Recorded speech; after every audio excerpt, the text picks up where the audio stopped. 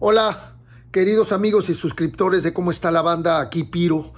Les quiero pedir una disculpa porque los primeros 18 o 20 minutos de este podcast, de esta charla tan interesante que tuvimos con Pato Machete desde Monterrey, está un poquitito mal el audio, pero la verdad es que la charla y la plática está tan buena que decidimos dejarlo. Les doy gracias por su paciencia, espero comprendan esta situación, pero ya después del minuto 20 más o menos la cosa ya técnicamente suena mejor, pero si se clavan en la plática se van a dar cuenta que valió la pena dejarlo. Ok, les doy las gracias y pa'lante. ¿Cómo está la banda?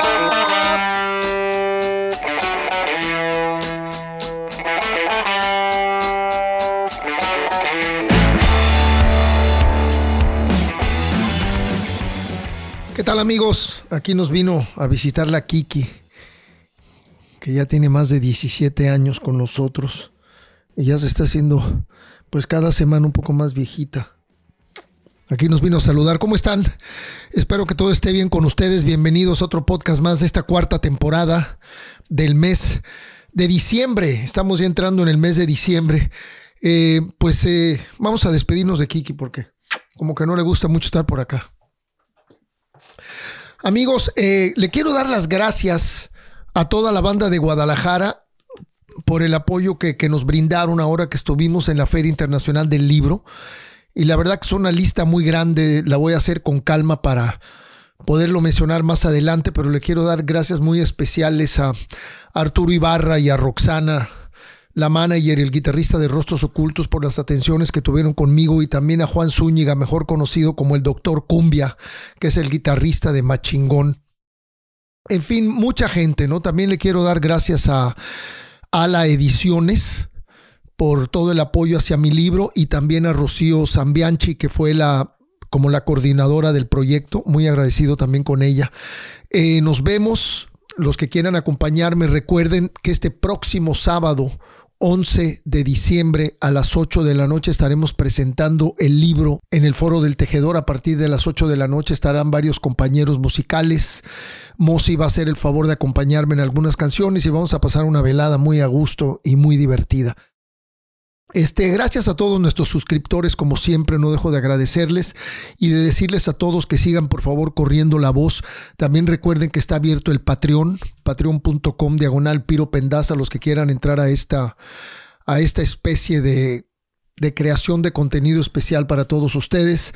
Y pues qué les puedo decir, no quiero en cada capítulo estar cayendo en lo mismo, pero pues si se suscriben nos apoyan y la verdad que estamos muy agradecidos. Estamos haciendo mucho contenido muy diferente y muy divertido. Les quería comentar que aquí hay Iggy Pop escogió como su disco del año en una entrevista que le hicieron en la BBC, escogió el disco de Welfare Jazz de los Viagra Boys, que aquí lo recomendamos hace algunos meses. Entonces me pareció curioso y lo quería compartir con ustedes.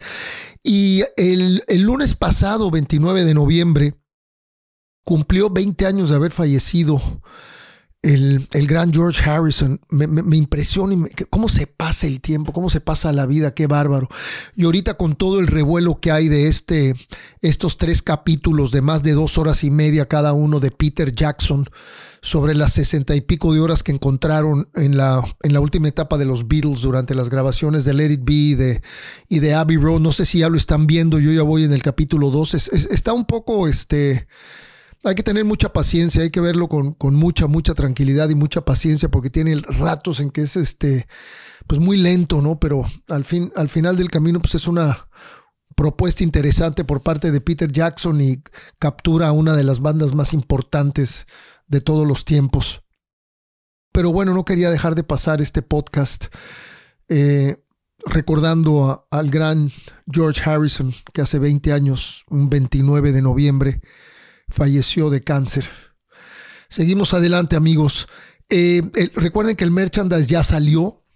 Está todo a la venta, tanto el merchandise del podcast como el merchandise de Ritmo Peligroso, está todo en bonus track, y sale sobrando que les diga que todos los links están aquí abajo de todo lo que comentamos.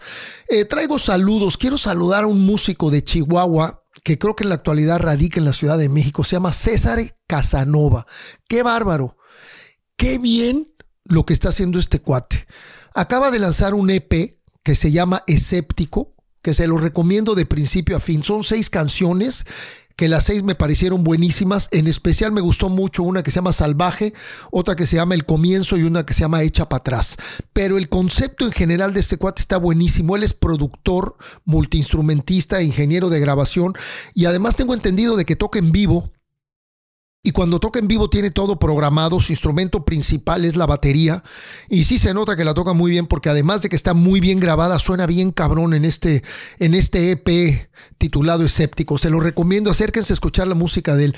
Acaba de salir apenas el pasado 28 de octubre del 2021 de este año. Él es Cesare Casanova y también aquí vamos a dejar los links para que puedan ver el arte de su EP titulado Escéptico y escuchen su música porque bien vale la pena. Lo hace con excelencia, muy bien producido, muy bien arreglado, muy bien interpretado. Lo felicito al buen César Casanova, oriundo de Chihuahua, pero si no me equivoco, radicando en la Ciudad de México.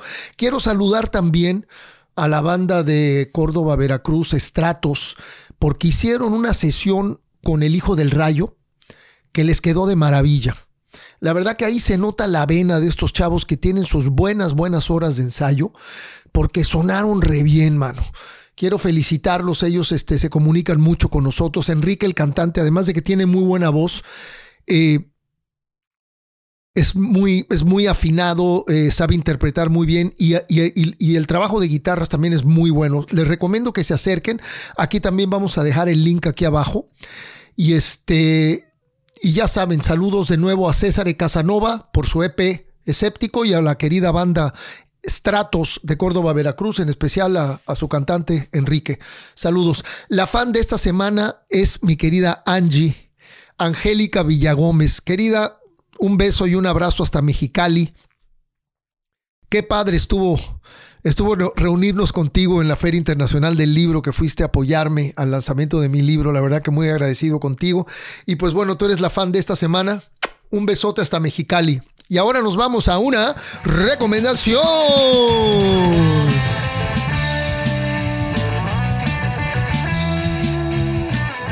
Banda, traigo un disco para mí importantísimo en la carrera de cualquier melómano. Y estoy hablando del Honky Dory de David Bowie. Es su 4º álbum de estudio, lanzado en diciembre de 1971.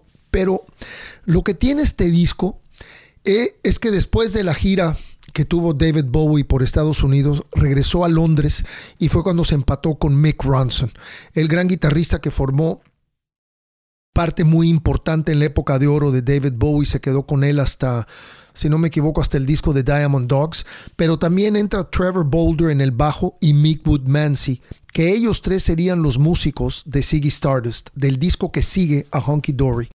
Pero lo padre aquí de Honky Dory es que empieza a demostrar una madurez como compositor y empieza a hacer unas melodías y unas letras mucho más profundas, ¿no? Y también en el rollo un poco más psicológico, como el tema de Changes, que habla sobre el reto del músico, del compositor, del artista, de estarse renovando continuamente, tratar de evitar el estancarse.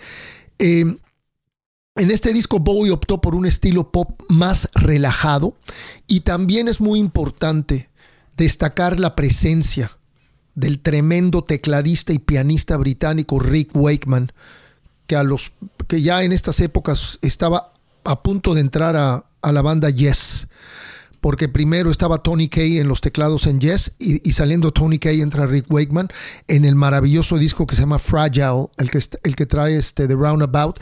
Pero bueno, aquí los pianos aquí de Rick Wakeman y en especial los pianos de Life on Mars, Vida en Marte, que hoy por hoy me parece una de las mejores baladas dentro del rock.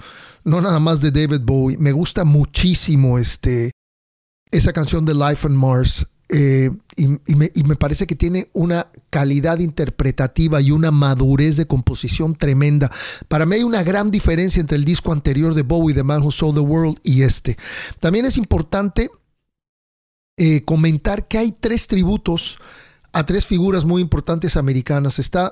En el lado 2 está la canción de Andy Warhol, obviamente dedicada a Andy Warhol. Después la número 3 es Canción para Bob Dylan, Song for Bob Dylan. Y la cuarta es Queen Bitch, que se la dedicó a Lou Reed, porque eran también bastante amigos. Este disco no se vendió ni causó el impacto que se esperaba. Sin embargo, a raíz del éxito que tuvo el que seguía, que era The Rise and Fall of Ziggy Stardust and the Spiders from Mars, Hunky Dory se convirtió también en un éxito porque mucha gente comenzó a comprar los dos discos. Entonces, este disco fue muy aclamado por la crítica como uno de los mejores trabajos de Bowie a lo largo de toda su carrera.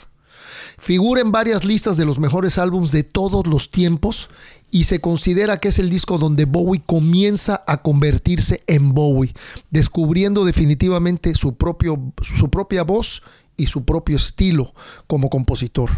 Amigos, les recomiendo que se acerquen al Hunky Dory. Además, es importante también comentar que fue mezclado y grabado en los estudios Trident, donde nada más y nada menos el director y el productor de este disco es Ken Scott, que ustedes ya saben que hemos hablado mucho de él en este podcast, que somos grandes admiradores de él y que estuvimos a punto de trabajar con él en el disco de Déjala Tranquila y de Contaminado de Ritmo Peligroso, pero desafortunadamente nunca se pudo llegar a un acuerdo, que son las cosas que suceden. Todos los arreglos son de Mick Ronson, como ya saben, al igual que los arreglos de varios discos de Bowie y también del Transformer de Lou Reed, porque Mick Ronson, además de ser un excelente guitarrista y compositor, era un gran arreglista. Así que bueno, la recomendación de hoy fue el Hunky Dory de David Bowie, su cuarto disco de estudio, lanzado en diciembre de 1971 por RCA Victor. Recuerden suscribirse a nuestro canal de YouTube y al Círculo de Amigos. Me pueden seguir en Instagram, me pueden seguir en Facebook y me pueden seguir en Twitter, donde siempre estamos muy activos y contestamos y estamos siempre en contacto con todos ustedes. Esperemos que nos dejen sus reviews en Apple Podcast y en Google Podcast, donde nada más está el podcast en audio, pero nos encantaría que nos dejaran sus comentarios. Y ahora me voy a una breve semblanza con este personaje que tenemos aquí el día de hoy, que es un tipazo. Una persona, pues me parece que tiene un gran corazón y tiene un gran espíritu ante el arte y ante la música en general y tiene mucha pasión. Estoy hablando de Patricio Chapa Elizalde, mejor conocido como Pato Machete. Pato nace el 6 de octubre de 1975 en Monterrey, Nuevo León. El talento musical se hace evidente de pequeño con una inclinación natural hacia el ritmo y las percusiones. En la fértil y desbocada escena musical regiomontana de los 90, junto con Fermín 4 y Toy Selecta, lanzan el grupo de hip hop que marcó la pauta y dio sonido a un movimiento que rápidamente se cimentó como referente a la cultura urbana hispana. Hablamos de Control Machete. Con Control Machete grabó 3 álbums: Mucho Barato de 1997, Artillería Pesada Presenta del 99 y 1-2 Bandera del 2003. En 2008 se reúne con el mítico productor de Cypress Hill, por ejemplo, por nombrar algunos, el Jason Roberts, y lanza su primer disco solista titulado Contrabanda, con colaboraciones con el rebelde del acordeón, Celso Piña, y Chetes de Zurdok. En 2011 lanza su segundo álbum como solista, 33. De ahí se desprenden los sencillos Soy, Plato Plomo con Eugenia León y Alma, utilizada para una reconocida campaña de la selección mexicana de fútbol. En 2016 se une al sello de la Tuna Records, con quienes lanza su tercer material discográfico, Rifa, arrancando así una nueva gira junto a su Contrabanda alrededor de Estados Unidos, México, Centro y Sudamérica, y también Europa. Su música lo ha puesto en el mapa de la industria del cine y la televisión, siendo parte del soundtrack de películas internacionales, realizando canciones inéditas para series como Ingobernable.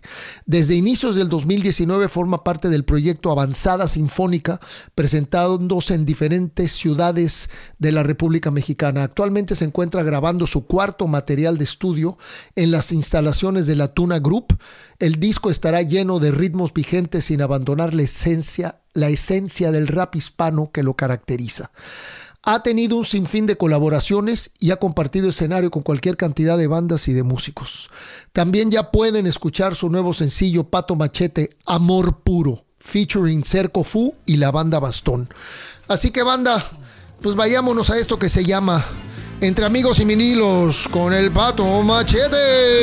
Te quise de noche y de día, tú me echaste brujería. 5, 4, 3, 2, 1. Mi querido Pato Machete, mi buen, estimado amigo. Qué gusto tenerte aquí en Cómo Está la Banda, carnal. ¿Cómo estamos también ahí? No, hombre, qué gusto, hermano. Un placer. Ahora sí que años de no platicar, de no vernos, pero bueno, he estado siguiendo todo este nuevo proyecto, entre comillas, que está realizando y soy fan indiscutible del programa, de todo lo que has hecho siempre. Y pues más ahora de que me hayas invitado y poder platicar, como he visto algunas otras pláticas con buenos colegas míos. Qué chido. Bastante, sí. Bastante sabroso. Creo que la última vez que nos vimos fue en el 2018, ahí en las altas horas de la noche en el Vive Latino con el Palomas.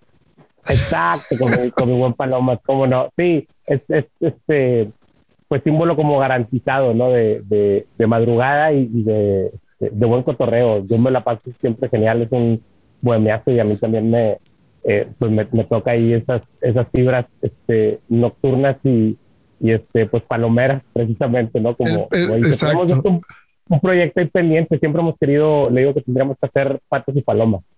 Vamos a armar ahí una onda como media. Está buenísimo el nombre. Lo acabo de ver, sí, acá. Acabo de estar con él hace unos días allá en Aguascalientes, precisamente en sus tierras.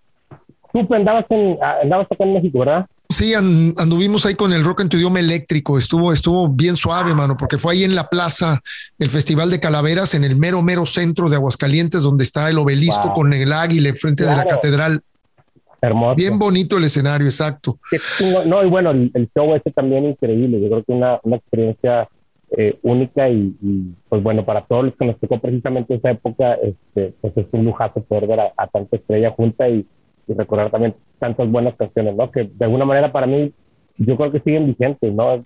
Lo he estado platicando con mucha raza, ya no sé si estoy dando también el Forever, pero pues yo sigo escuchando muchas cosas de antaño y ya no mucho por álbumes y por bandas así, ¿no? Que de alguna manera me enseñaron eso, a armar canciones buenas y de alguna manera también discos compendios, ¿no? Juntos de música, que se me hace bien, pues bien importante. Creo que es una de las cosas que ha cambiado mucho últimamente, ¿no? Completamente de acuerdo, Pato. Yo creo que las colaboraciones son parte importante de hoy por hoy de la música y no solamente en México, sino a nivel mundial. Ya luego platicaremos de la avanzada sinfónica tuya, que también está muy interesante. Hay mucho que platicar contigo, carnal. ¿Cómo has estado, Pato? En general, ¿cómo has estado? ¿Cómo va todo contigo? Bien, muy bien, afortunadamente, con mucha salud, echándole muchas ganas. Pues bueno, un poco ahí todavía atolondrado como todo el mundo con la pandemia y con, bueno, esta nueva, como hemos estado platicando, esta nueva realidad, ¿no? Pero bueno, también por otro lado muy agradecido, triste porque se nos ha adelantado un montón de gente y a todos nos ha tocado de alguna manera pues bien directa, ¿no? Ahora, pero bueno, a no bajar la guardia, seguir echándole ganas y creo que dentro de lo que cabe, pues afortunados de estar acá y bueno, estar viendo cómo se empieza a activar un poco ahí la escena, que es para nosotros súper importante, y muy agradecido porque finalmente como hemos estado platicando, podemos seguir haciendo canciones, la gente nos sigue pidiendo que vayamos a visitarnos en sus ciudades, seguimos manteniendo el show de Pato Machete, armando obviamente rolas tradicionales de Control, armando algunos covers del sketch con Celso y con otros amigos a lo largo de mi trayectoria, y bueno, pues con muchas ganas de seguir cambiando. Ahora sí que me tocó en algún momento como crítico el tema de que se venía la pandemia, entonces en un principio me vino como hasta bien el tema de estar en casa y poderme como empezar a ordenar. Luego sí me empecé a volver loco, pero la verdad es que todo el año he aprovechado muchísimo para terminar un montón de canciones que tenía pendientes, ponerme a estudiar, ponerme a ver muchos tutoriales, leer, dibujar, cosas que a lo mejor no tenía tiempo luego de hacer y bueno, eso me ha fortalecido muchísimo y estoy muy contento. Estamos trabajando en un montón de canciones, precisamente como te platicaba hace rato, son 20 temas que hemos estado trabajando con algunos otros amigos. La idea es sacar un disco doble que se llama Amor, Amistad, Aventura, Solidaridad y Familia, y estamos sacando como si fueran etapas, ¿no? Como EPs, Amor, Amistad, Aventura, Solidaridad y Familia. Estamos por ahí sacando varios sencillos. Ya sacamos el de Amor Puro, que es el primero, acabamos de sacar un video con Neto Reina, que es un compa también de acá de Monterrey, que se llama Firme, para que lo chequen por ahí, y ese ya viene en el EP de Amistad, y vamos a ir ahí como enseñando poco a poco cada sencillo hasta completar el álbum. Me parece interesantísimo esto de un disco doble. Sale como Pato Machete. Este es tu disco nuevo, ¿cierto? Y Pato, ¿tú tocas algún instrumento? Sí, fíjate que empecé tocando de morro. Bueno, me gustaba mucho la batería.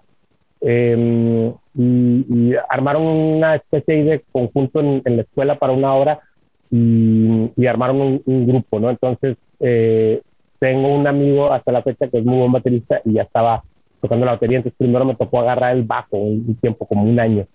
Pero estoy hablando que tenía 12 años, posiblemente, y luego como a los 13, entre los 12 y 13 agarré la batería, lo puse a cambiar y armé mi primera ahí como kit, y me empecé a juntar con varios compas, entonces toqué mucho tiempo, yo creo que de los 12 como a los 18, a lo mejor unos 5 o 6 años batería, y luego ya me tocó la locura que quería empezar a cantar, entonces me aventé en otro de los grupos con amigos a cantar, y bueno, siempre tuve la maña de alguna manera, que ya ves que acá en México se acostumbra mucho el tema de la guitarra acústica de alguna manera entre las escuelas por las rondallas o para las serenatas, porque todos empezamos como de alguna forma jugando ahí con la guitarra acústica, entonces siempre he traído una a la mano. Ahorita estamos jugando con una banda de covers, precisamente con Pliego y con mi compadre Omar de Kinky y Jonás de Plastilina Moy.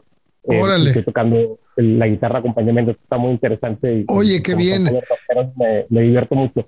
Sí, me entretiene bastante. No soy muy estudiado. Batería sí estudié un tiempo con unos muy buenos maestros de acá de Monterrey, pero guitarra apenas me estoy enseñando Bringas, que es un muy buen amigo guitarrista, entre Jonás también ahora que me apoya, Flippy también siempre me ha pasado muy buenos guitarristas muy buenos, pero nunca me ha clavado. Ahora estoy empezando como a clavar un poquito más y me entusiasmo mucho también para escenario. De repente, como Pato Machete, en algún par de rolas metí alguna guitarra acústica o en algún reggae jugaba ahí con la posibilidad, pero sí me entretiene muchísimo. He estado muy clavado también con esta onda.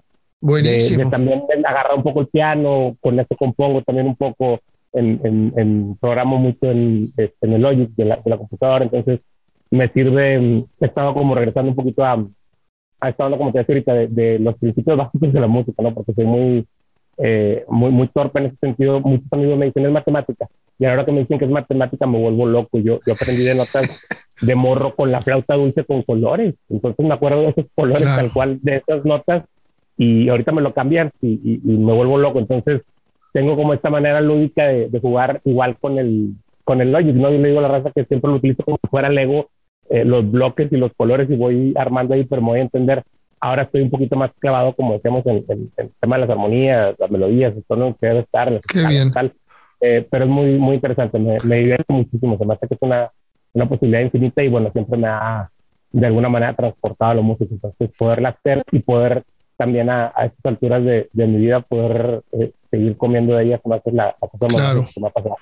No, y seguir creciendo, mi Pato, qué chido, porque no te has quedado estancado, has seguido buscando, has seguido viendo otros horizontes, y eso es lo más chido de este mundo, ¿no? Que no nos quedemos como en una zona de confort, y que sigamos buscando y que sigamos siendo atrevidos. Eso es una frase que a mí me gusta mucho. Y yo creo que tú eres... Aparte, sí, creo que finalmente, disculpa que te interrumpa, creo que esa es la magia del arte en general, ¿no? Pero creo que la música es mucho esto, ¿no?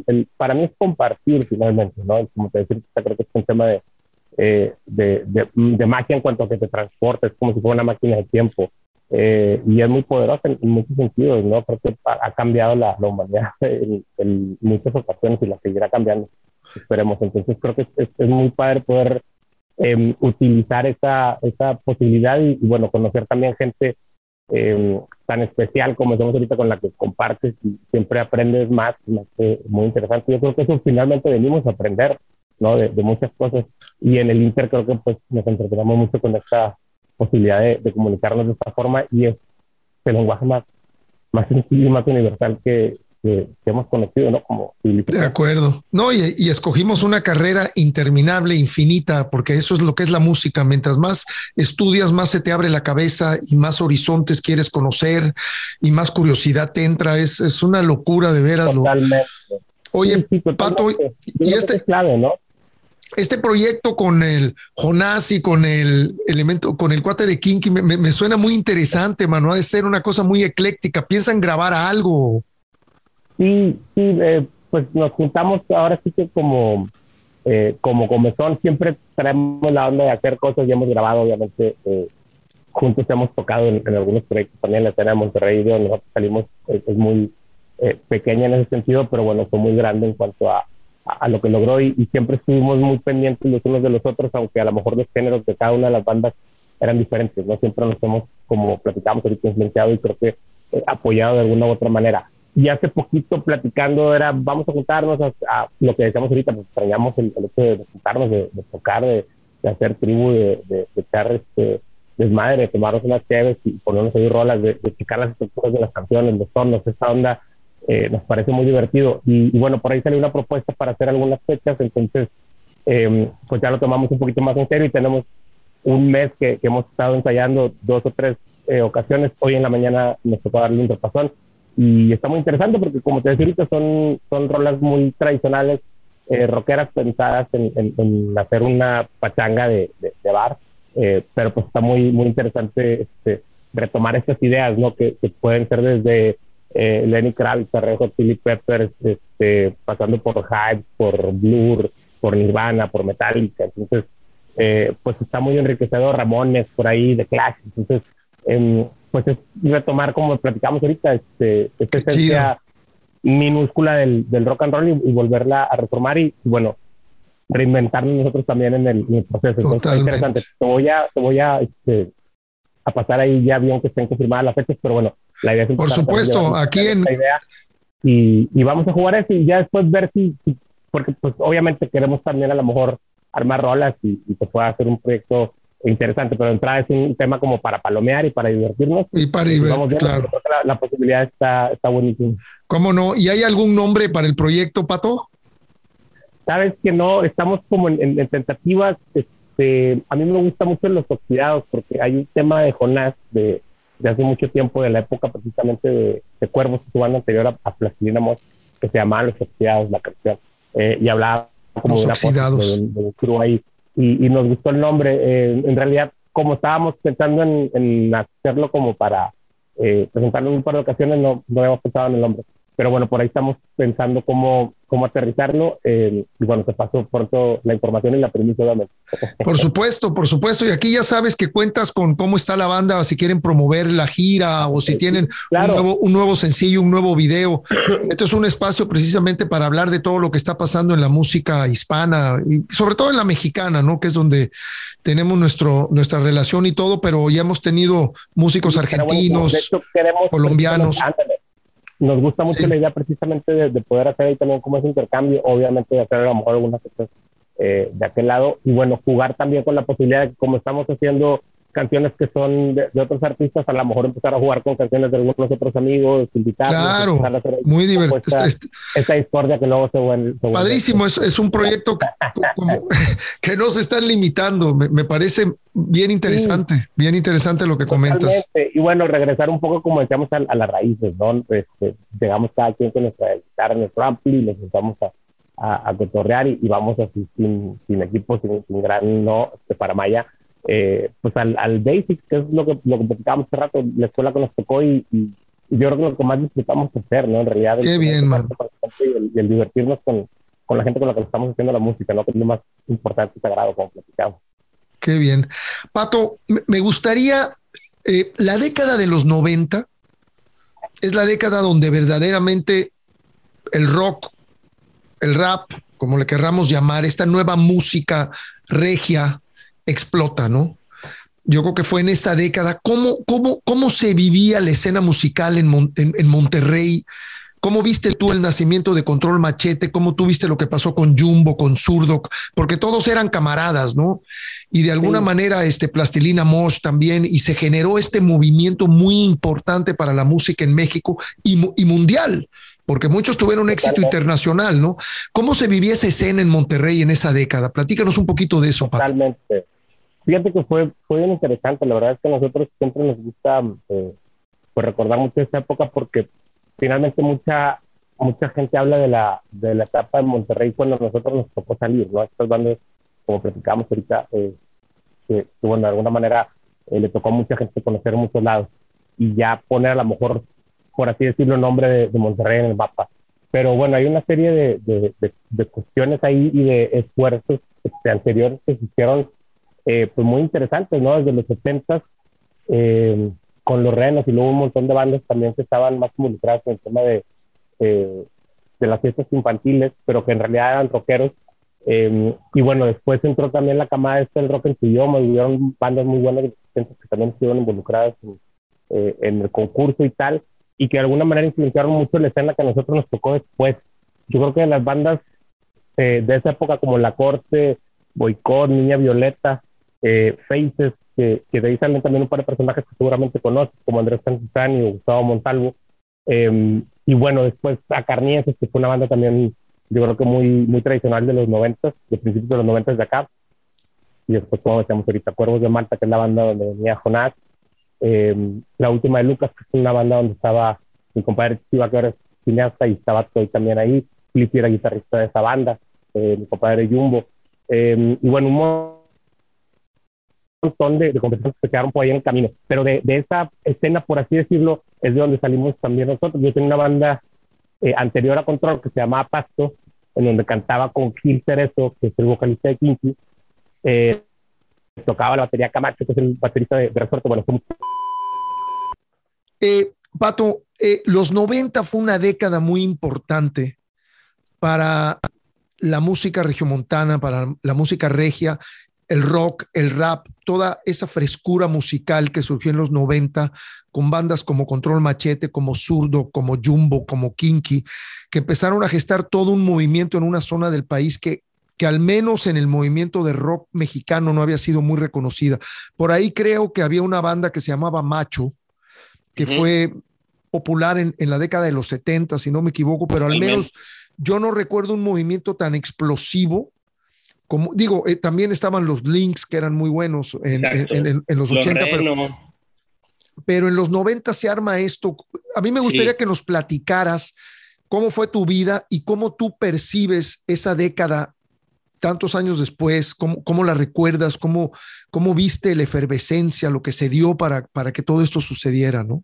Totalmente, totalmente. Sí, yo creo que son varias etapas, como bien mencionas. Creo que esta parte rockera setentera también de alguna manera pues hizo mucho ruido, ¿no?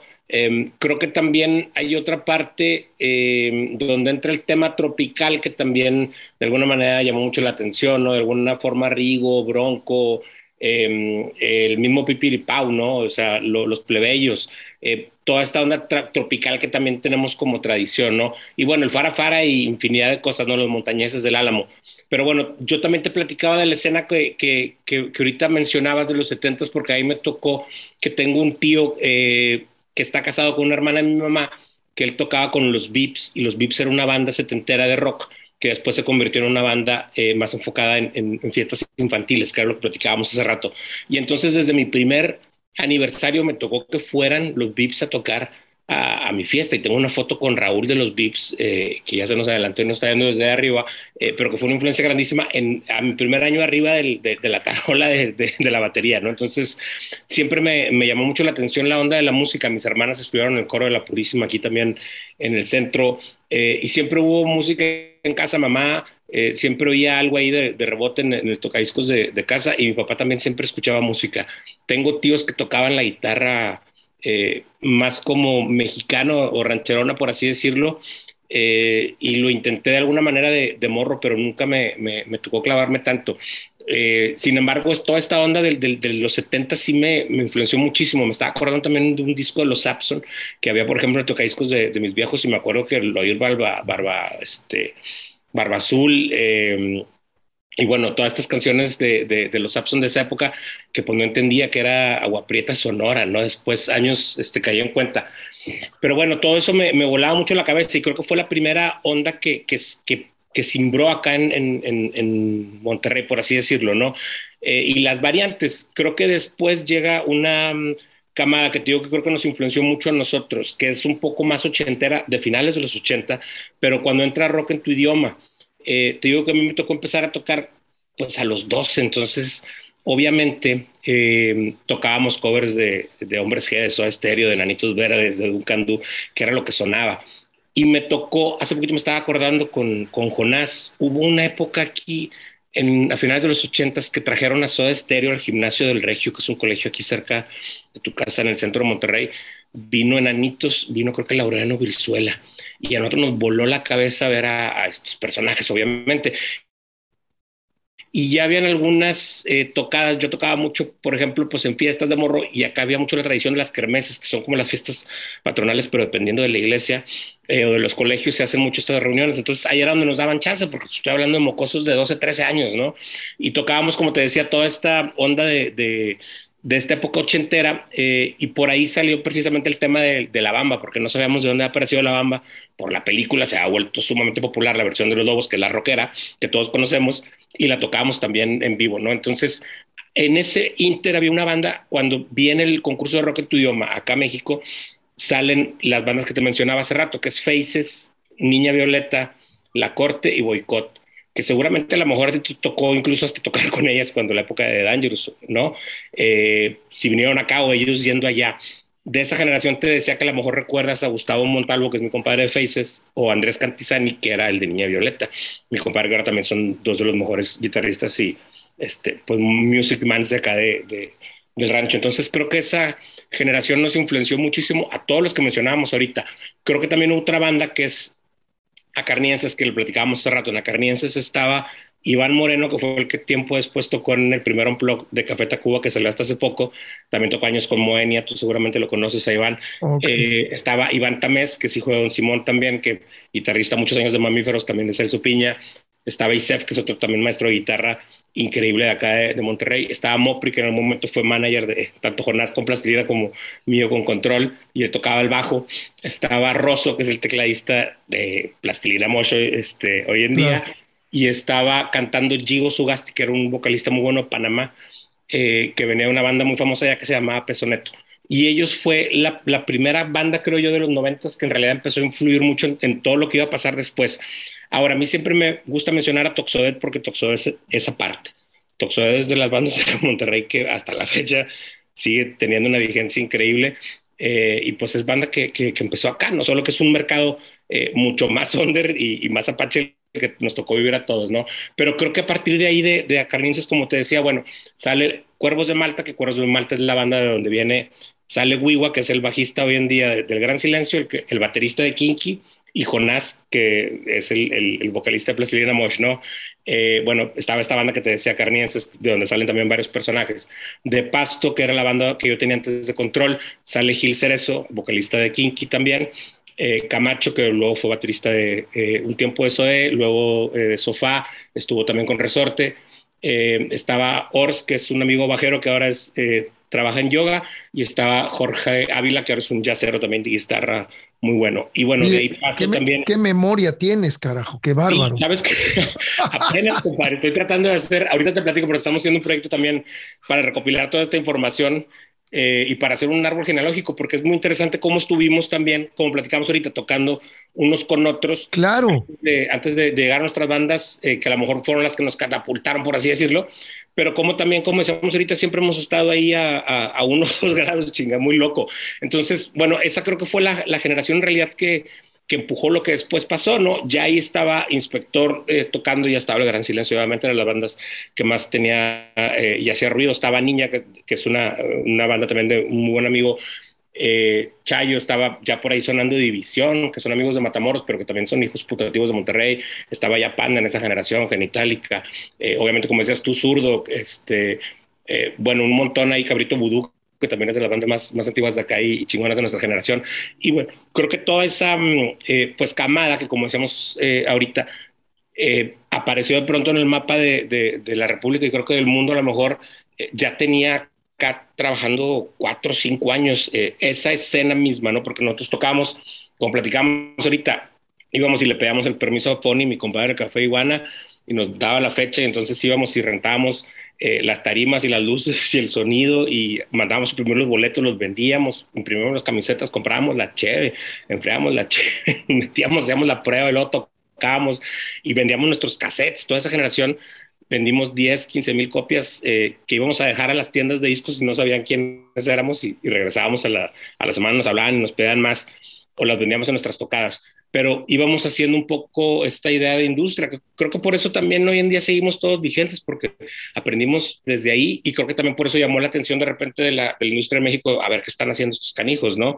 Y bueno, había también una variación ahí de estilo en cuanto a lo que se venía haciendo en el resto del país, pero a nosotros nos tocó esta locura de no pensar que pudiéramos vivir de esto, ¿no? Ese fue el problema que tuvimos en un principio todos, porque no había ninguna banda de Monterrey, como decíamos, a excepción de Toxodedo o como decíamos, de los otros ejemplos de bandas más populares o más en otros mercados, que pudieran vivir de esto. Entonces, nada más habían bandas de Guadalajara, pues era Rostros Ocultos y era Maná, los que en realidad eran ya populares y que vivían de esto, o el personal en su momento, ¿no? También a lo mejor que nos tocó ver.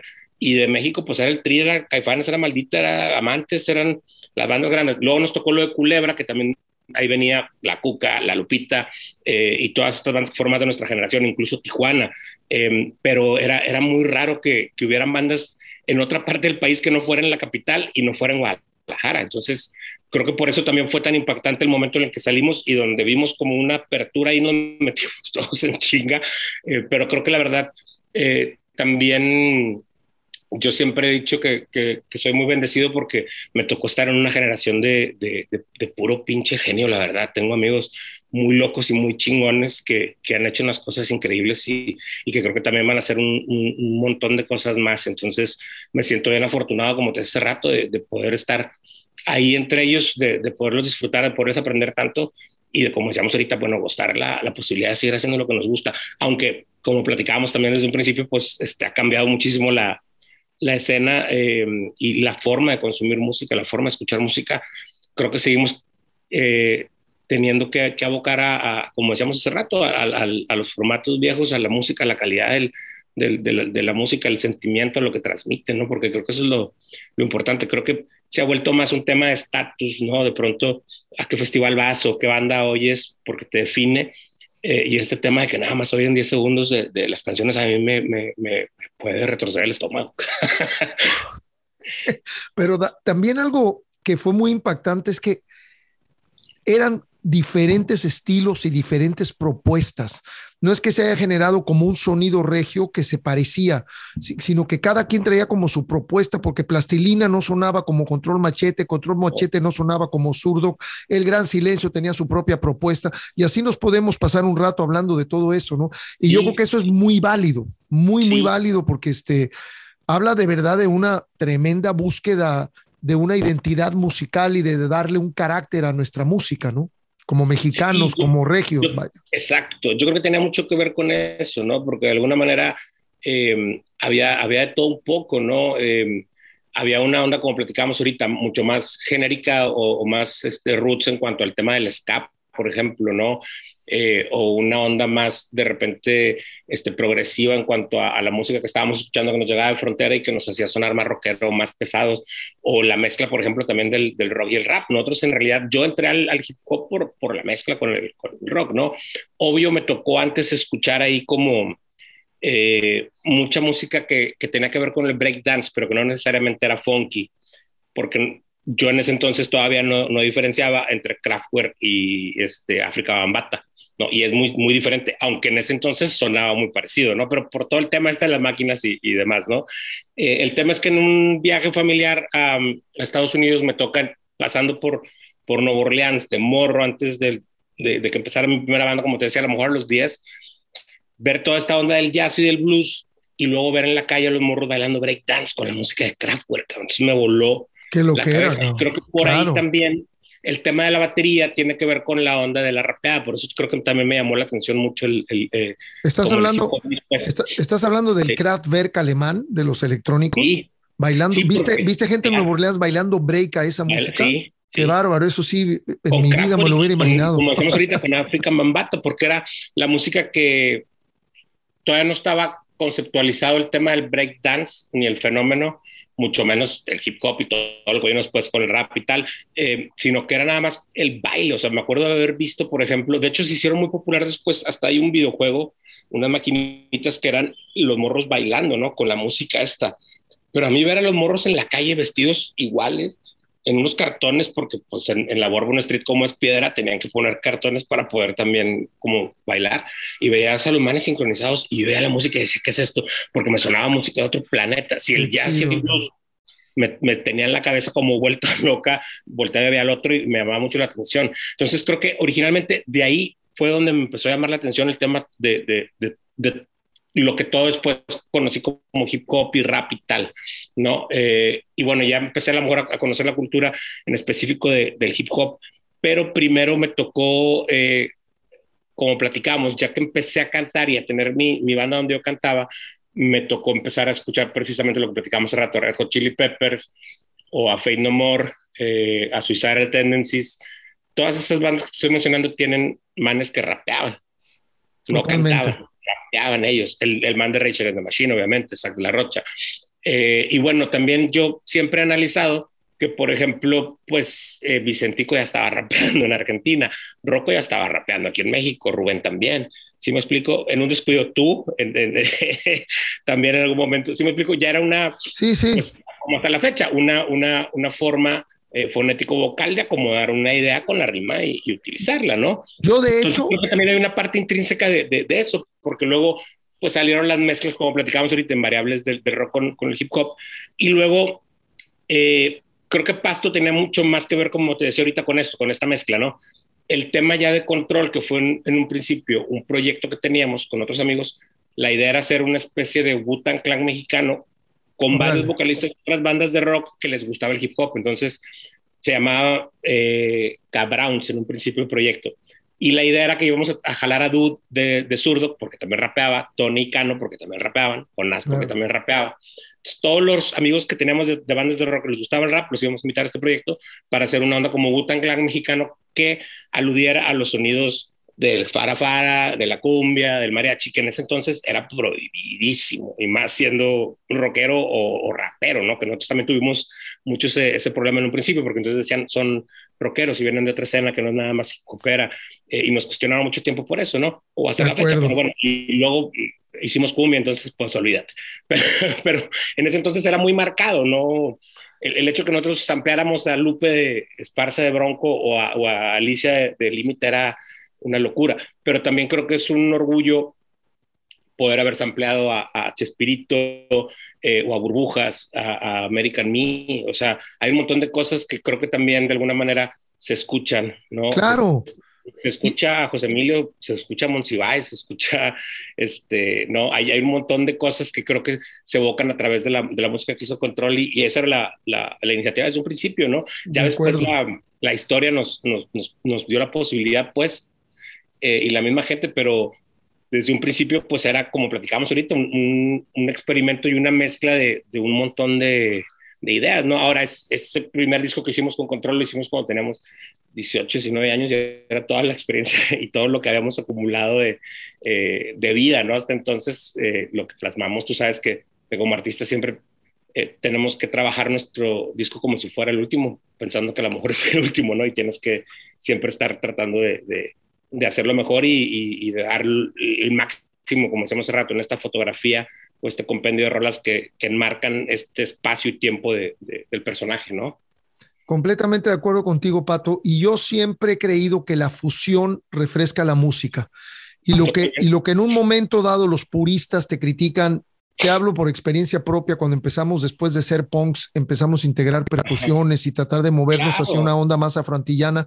El cambio de Dangerous Rhythm a Ritmo Peligroso causó mucha polémica, mucha gente nos criticó, ganamos otro mercado por otro lado, pero teníamos que ser atrevidos para tratar de encontrar nuestra identidad, porque no podíamos seguir siendo influenciados por The Clash, por los Sex Pistols. Teníamos que empezar a buscar nuestra propia identidad, que es lo que pasó contigo. Y una fusión de rap con cumbia, que en un momento dado han de haber dicho, no, estos güeyes ya se vendieron al revés. Hoy en día se ve como una búsqueda bien válida. Sí. Bien válida. Hoy en día es un estándar, ¿no? Como lo que pasó precisamente con Ritmo Peligroso, güey, ¿no? Con los arreglos, el tema con las armonías, ¿no? El tema es que también entra un poco, como platicábamos ahorita, pues el gusto de la banda y pues como decíamos, creo que también es natural que las bandas no se puedan quedar haciendo lo mismo, ¿no? O sea, a mí siempre me ha pasado y creo que también te ha haber tocado a ti, ¿no? Que alguien llegue y dice, ¿por qué no haces otra vez una canción como Comprendes? Pues porque ya dice Comprendes, güey, ¿no? O Sí, sea, eso fue en una no, etapa pero de es mi que vida. entonces, pues no, güey, porque también te lo aseguro que si lo hiciera, dirías que siempre hago lo mismo, güey, ¿no? Porque pasa, y voy a poner un ejemplo muy pendejo, no porque diga yo que hacen siempre lo mismo, pero mucha gente dice, el Tri siempre hace lo mismo, o Maná siempre hace lo mismo, y no, güey, si prestas atención, en realidad no están haciendo lo mismo, parece, y tienen una forma, y les funciona, y se vale, pero no puedes decir que es lo mismo, o sea, hay una parte también, hoy en día, como platicamos a tu hermano, tan compleja de gente. Ahora todos son expertos de todo, entonces todos te dicen cómo hacer, como dice mi compadre Tito, viniendo de más o menos, tomar las aclaraciones, dice, pues está cabrón, o sea, ahora te dicen cómo hacer las rolas, güey, ¿no? O como hacemos ahorita, ¿cuánto tienen que durar? Pues está cabrón, yo creo que, pues como platicábamos y como decíamos en un principio, la música es música, como decía mi compadre Celso, la música es música, chinga, y ya, te mueve o no te mueve. Yo siempre he dicho que, de alguna manera, bueno, decía Chichas, el corazón y el chico avisa, ¿no? O sea, cuando te mueve algo aquí o allá, la música para mí es buena y cuando no, pues Así no, es, nada más. así Para es, mí es así de sencillo, cuando me así transmite es. algo, no me transmite. Todo merece mi respeto y mi duda porque sé lo complicado que es sentarte y sacar algo que traes adentro y explotarlo y aprender a tocar algo y eso lo respeto como Totalmente. levante la gente y te ponga a trabajar, o sea, eso no te puedes meter ahí. Ya lo demás, como decíamos, es gusto, ¿no? Pero bueno, creo que finalmente el tema de la música es para compartir y no tanto para etiquetar. Y hoy en día, como decíamos, estamos muy acostumbrados a esta parte. Pero bueno, sí creo que hemos vivido, como decíamos, también una posibilidad increíble de poder abrir un poco ese espectro, ¿no? Nos tocó que precisamente cuando hicimos la primera intervención con mi compadre Jesús Piña hace 20 años, nos querían linchar y a él también, ¿no? Y luego me tocó estar con él 10 años después en el Vive Latino atrás y estaba nervioso y nos fue increíble y obviamente lo Claro. adoraba, ¿no? Y yo le decía, maestro, es que de estos 50 bandas, 40 las influenció usted, nomás que usted no sabe, ¿sí me explico? Pero todos saben, o sea, y llegó Cala de Rostros Ocultos a pedir una foto y Celso decía, ¿cómo? ¿Quién es el de Rostros? ¿Cómo? Y Cala, claro, o sea, y el maestro no pensaba que El ¿sí me buen explico? Cala. Claro, cabrón, ¿no? Entonces, yo creo que es así el Sí, tema y bueno, por nosotros que estamos atrás de como platicamos ahorita, la valla, sabemos de, como platicamos ahorita, del esfuerzo y valoras esa parte y agradeces también el que cada quien pues siga neceando, como siempre hemos dicho, y echándole ganas en un país y en una latitud tan complicada como la nuestra, hacer lo que hacemos es de locos. Entonces creo que de entrada pues como decíamos hace rato, somos bien afortunados y bien bendecidos y pues toca seguir echándole para adelante y disfrutar y creo que también transmitir a la gente ese sentimiento, ¿no? Que como decíamos ahorita, deje de ser un tema de pose, lo que escuchas o lo que no escuchas, sino de goce. Algo que platicábamos hace rato y creo que también es bien clave.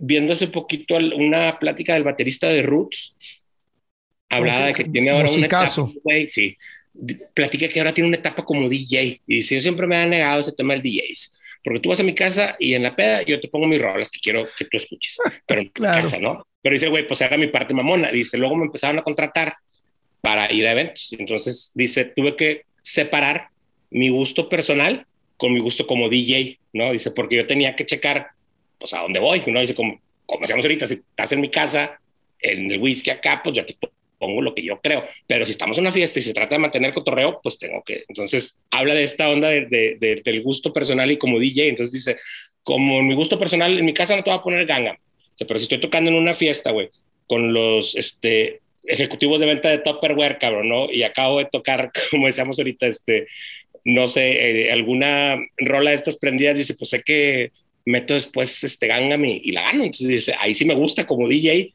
sí me gusta ponerla. Dice, entonces tienes que separar también esta parte. Pero algo que él menciona precisamente es hablar el tema entre músico, los instrumentos que ejecuta y la onda de productor. Y dice, ahora que lo estaba pensando, y sí es cierto, a mí también me hizo como mella ese comentario. Dice, lo primero que aprendí de la música y lo que recuerdo es que me gusta compartirla. O sea, me gusta oírla, ir y a alguien decirle, mira, escucha esto, porque esto está en padre. Dice, eso es lo primero. Después ya me entró el gusto de empezar a tocar o empezar a componer o empezar a producir todo. Pero lo primero es esto. Y a mí me sigue pasando mucho. Tengo obviamente ciertos amigos, ¿no? O con ciertos personajes con los que sé que me siento siempre, mira, te recomiendo esto, oye, escuchaste esto, y eso creo que enriquece mucho y es gran parte de lo que, como estamos hace rato, hacemos y disfrutamos hacer, ¿no? Sí, tremendo personaje. ¿Cómo se llama? Se me fue su nombre, el bataco de The Roots. Questlove, no. Questlove.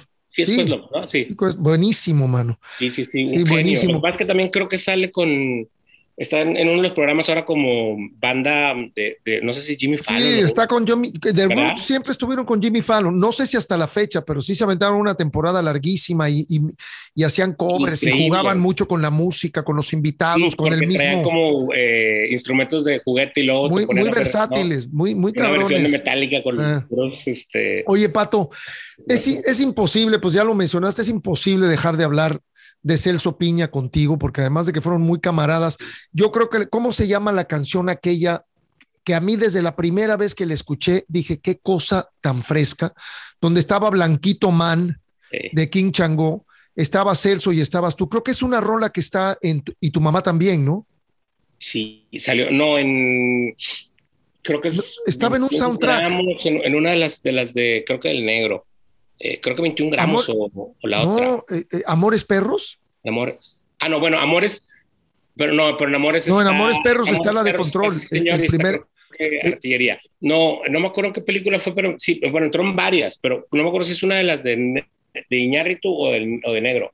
A A mí lo me mejor late 21 que gramos, alguna de las otras. a mí me late que es de y tu mamá también, güey. Tu mamá puede ser, Me late. no estoy seguro, pero bueno. Cuéntame de esa colaboración y de paso ya platícanos de tu relación con Celso, un tipo Sí, vanguardista este concepto de la cumbia relajada o sí. rebajada, ¿no? Era cumbia Ajá. rebajada, creo. Era un maestro, era un pionero, era un tipo atrevido también. Volvemos a lo mismo, que jugó con Sí, muchos ritmos, con muchas cosas. Échale. totalmente, totalmente. Pues un ángel, ¿no? Un angelote que nos tocó, sin duda alguna, conocer y disfrutar muchos años. Pero precisamente cuando, como bien comentas ahorita, lo topamos por primera vez, era cuando se estaba organizando la idea de hacer este disco de Barrio Bravo, que es el disco en donde también tiene participación Café Tacuba, La Raza Resorte, por ahí está El Gran Silencio también, obviamente, y bueno, un montón de raza que se sumó al proyecto de Barrio Bravo, que era un disco de aniversario para Celso, y que se volvió una especie ahí pues como de piedra angular de creo que la música regional de acá de Monterrey, ¿no? Y bueno, creo que de Latinoamérica para efecto posterior, ¿no? Pero pues todo nace precisamente, como bien mencionas ahorita, del tema de la música colombiana que llega acá, que también es algo bien interesante, porque hace rato platicábamos del tema de la música y como platicábamos de que la música es una mezcla de todo, pues el ser humano es igual. Entonces aquí también pasa mucho que en Monterrey no nos damos cuenta que es una ciudad totalmente de migrantes y de migración. Y el barrio del que vamos a hablar ahorita precisamente, que es la Independencia o la Campana, que es donde estaba donde vivió mi compadre Celso, donde empezó su carrera, pues ahí dicen que es la Independencia Colombia, o sea, está declarado como si fuera un territorio colombiano, en realidad el barrio, ¿no? Porque se arraigó mucho la música que venía de allá. Como te decía hace rato, acá hay una tradición muy, muy añeja de música tropical y bueno, la música pues vallenata finalmente termina siendo eso, ¿no? Solo que acá entra precisamente por medio de los sonideros, que son los que van y ponen los discos en las tocadas, como los caseteros o los manes de cintas, que también fue muy popular en los 80s. Bueno, hasta la fecha con los sonideros, ¿no? También de allá del Estado de México y de todo el centro de la República. Pero aquí era precisamente pues un bajo, una corneta y Vámonos. tocadiscos. Y entonces la leyenda, perdón, cuenta que en algún momento se empieza a calentar la máquina de estar tocando y se empieza a aguadar la banda. Y entonces empieza a escuchar más lento el sonido de la cumbia. Y así terminan el baile. Entonces, por una hora estuvieron sonando las mismas rolas, pero mucho más rebajadas. Hay un tema con el vallenato, bueno, con la música colombiana, que se divide en varios como ritmos, ¿no? Hay unas que son como mucho más arriba, los paseos son más tranquilos, hay unas que son más como murgueronas y varía. Entonces, cuando bajaban, las más como prendidas, pues encontraba como una cadencia ahí muy particular, que pues también de alguna manera como que se mezcla con la borrachera y con la loquera y con la madrugada. Entonces, se adquirió como este gusto de empezar a rebajar el sonido de las cumbias. Entonces empezaron a hacer versiones también que se rolaban mucho en los cassettes en la época de los cassettes ochenteras y noventeras, en donde se hacían versiones nuevas de ciertas rolas rebajadas, y entonces hay como pues diferentes, como decíamos ahorita, versiones o takes que hay de cada artista, ¿no? Pero bueno, la música colombiana, como decíamos ahorita, de Valledupar, se vuelve muy tradicional. Después de los sonideros empiezan a haber grupos aquí que empiezan a tocar. Entonces precisamente mi compadre Celso dice, pues yo voy a tocar esto. ¿Quién no lo toca aquí? Pues nadie, porque venían algunas bandas de allá de Colombia desde entonces, y era muy popular, pero no había grupos aquí. Entonces ellos en realidad se avientan, mi compadre, a armar uno de los primeros grupos de acá colombianos, y se arma toda como decíamos ahorita, una rama ahí muy interesante, porque ya no es nada más de acá. Hace 20 años pues era un tema así muy, muy local de Monterrey. Y bueno, obviamente mi compadre lo adoraban también en Colombia. O sea, es reconocido en Colombia como si fuera un colombiano y por los maestros colombianos chingones. Pero bueno, era más como norestense el tema de la gente que lo escuchaba.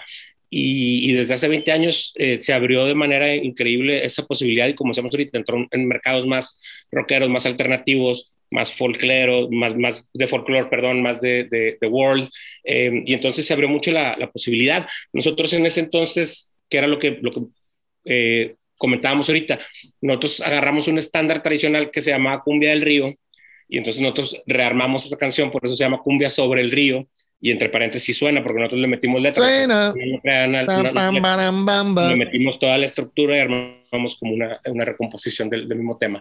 Y eso fue lo que grabamos. Yo originalmente, de hecho, lo curioso es que como yo no estaba muy acostumbrado a cantar tanto, en algunos de los discos de Control sí, cuando se podía armar melodías o siempre jugué a cantar, pero bueno, siempre con Control fue como más la idea de rapear. Entonces yo me acuerdo que le compuse la letra y llegué y se la enseño. Y me dice, sobre, entonces, ¿cuándo empiezas a cantar? Le dije, no, maestro, ¿la va a cantar usted?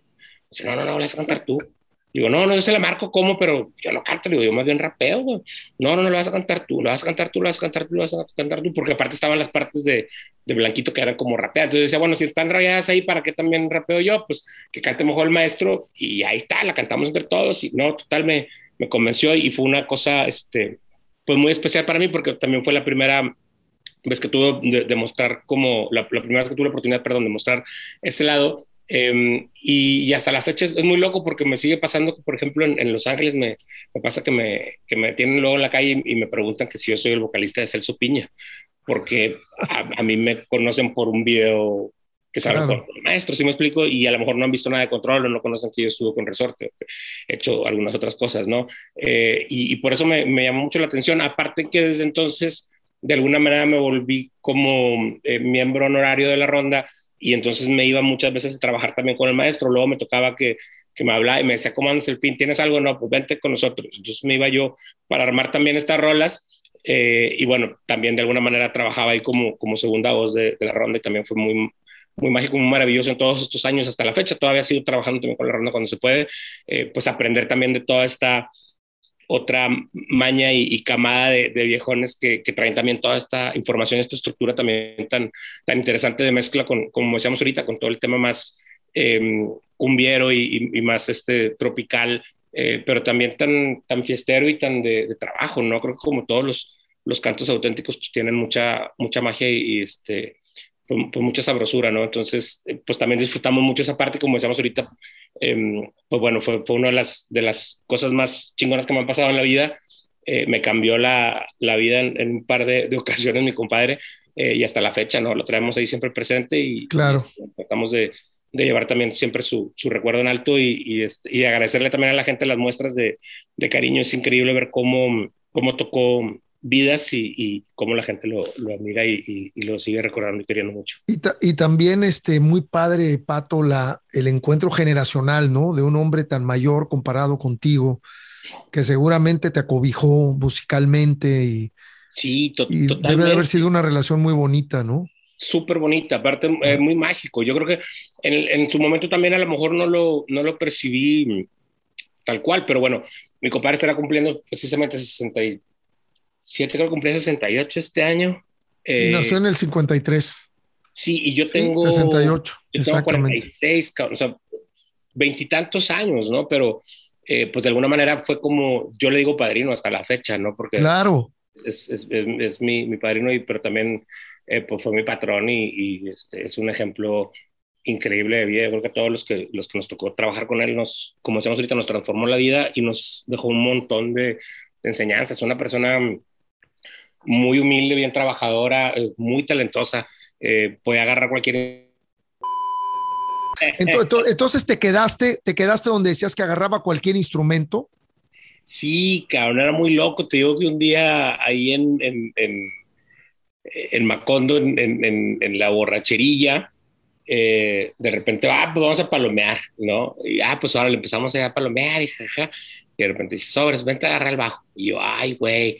Sí, a ver, Rubén, el acordeón. Y luego así el sobrino, todos mezclados de que, ay, güey. Y la verdad es que casi todos la sacan, cabrón, súper loco. Él, la verdad es que podía agarrar cualquier instrumento. De hecho, todos los hermanos, los grandes, obviamente. Y bueno, ahora todos los sobrinos. Te digo que ahorita son pues quedaron obviamente tres hermanos, que es Rubén, Quique y Lalo, y bueno, sobrinos están Dani, está Julio, y está Ñapi también, y está un sobrino nuevo que acaba de entrar, y otro par de amigos agregados, pero es toda una generación ahí. Yo creo que es esa banda que tiene cepa verídicamente, la familia tiene un gen ahí increíble, y es un ejemplo a seguir. Te comentaba que están cumpliendo 40 años, están sacando también material nuevo para que lo cheque la raza, y bien interesante, pero te digo que también fue, yo creo que una tribu que me tocó también sin querer ahí Como Macondo. seguir, y sí, y bueno, pues aprovechar y también, como te comentaba hace rato, disfrutar el hecho de cómo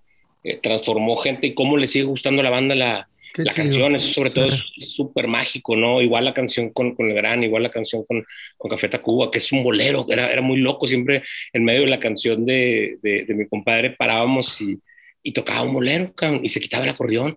Y era un momento único, ¿no? Me tocó estar con él en Toulouse, en Francia, en Shanghái, en China, en Chile y en todos lados lo recibían de manera maravillosa y como comentábamos hace rato, yo creo que siempre fue un medio de transporte bien mágico lo que hacía. Qué chido, qué buena historia, ¿no, hombre? Qué bárbaro. Oye, y no me puedo guardar que ahorita que hablaste de los sonideros, ¿te acuerdas de Polimarch Sí, claro, y del sonido La Changa? totalmente. Esos en la Ciudad de México eran bien Y populares, cabrón. la changa, fíjate que sigue por ahí chambeando. Tengo un muy buen amigo que es sobrino de él y trabaja en San Francisco, que anda por allá por la bahía, y también hace música y hace poquito que vamos de armar algo, pero tiene toda la vida. Eso es lo que voy, es que es muy interesante también, pues cómo se vuelve una especie de chamán, el que lleva la música, ¿no? El que lleva la fiesta, el que lleva como el happening, ¿no? Como nos pasa un poco también a nosotros con el tema del escenario, ¿no? Y la magia que se hace, como decíamos ahorita, en el escenario que se logra transmitir para con la gente. Yo creo mucho en eso, ¿no? Aunque me gustan mucho los DJs y como toda esta onda, incluso nos tocó, como platicábamos hace rato, me acordaba mucho que, por ejemplo, abríamos una tocada de, no sé, puede haber sido en la UNAM, con Secta Core, güey, o con Panteón, ¿no? Y entonces nos subíamos y ¿dónde está la batería? No, entonces, chale, güey, pues nos Sí. llegamos con dos tornamesas, güey, dos micrófonos. No, pues es que mire que no, pues ¿dónde la guitarra? No, así de que, ay, cabrón. Y que la gente fuera entendiendo, porque primero, Sí. costaba mucho, güey, la raza no le gustaba. Era mucho más fácil si, como decíamos, te subías a hacer rock y de repente rapeabas, órale. Pero llegar así como con dos Claro. tornamesas y, ay, cabrón, Más me purista estaba en esa acordando onda. una de las primeras que fuimos, creo que fue en Ciencias Políticas en la UNAM, y por alguna extraña razón nos llevamos el muerto, que era donde venían las tornamesas, en metro, y fuimos a en metro. Y nos veían y decían que traen esos infelices en ese, era como un féretro, ¿no? Cabrón? Llegamos y traemos las tornamesas y pues a hacer show, cabrón. Pero fue muy padre precisamente también influir en esa onda y hacer que la banda abriera un poco la cabeza en ese sentido. Obviamente siempre involucramos, Iván Moreno estuvo un tiempo tocando con nosotros batería y Gustavo Montalvo también tocando por ahí guitarra, bajo, o sea, sí armamos en algunas ocasiones combo con control, pero siempre la idea fue respetar precisamente el two turntables and a microphone, como decía Beck, y esa idea, bueno, como decían los Beastie Boys también, ¿no? Y como siempre se defendió por ese lado, pero también siempre respetando y como decíamos también muy enamorados y muy partícipes del tema rockero y del tema cumbiero, o sea, siempre nos ha gustado de todo, no somos gente cerrada, y aunque sí quisimos, como platicábamos hace rato, tratar de establecer un sonido que fuera mexicano, que tuviera calidad mundial, y como decíamos hace rato, también jugar incluso con el tema, por ejemplo, de la ropa. Nos pasaba que nosotros veíamos que la raza no usaba playeras de aquí, o sea, nosotros usábamos porque, pues, si me voy a poner una camisa de un equipo de béisbol, pues quiero que sea la de Sultanes, güey, porque es la de mi ciudad, ¿sí me explico? Claro. Aunque le voy a los Dodgers porque, pues, Fernando Valenzuela.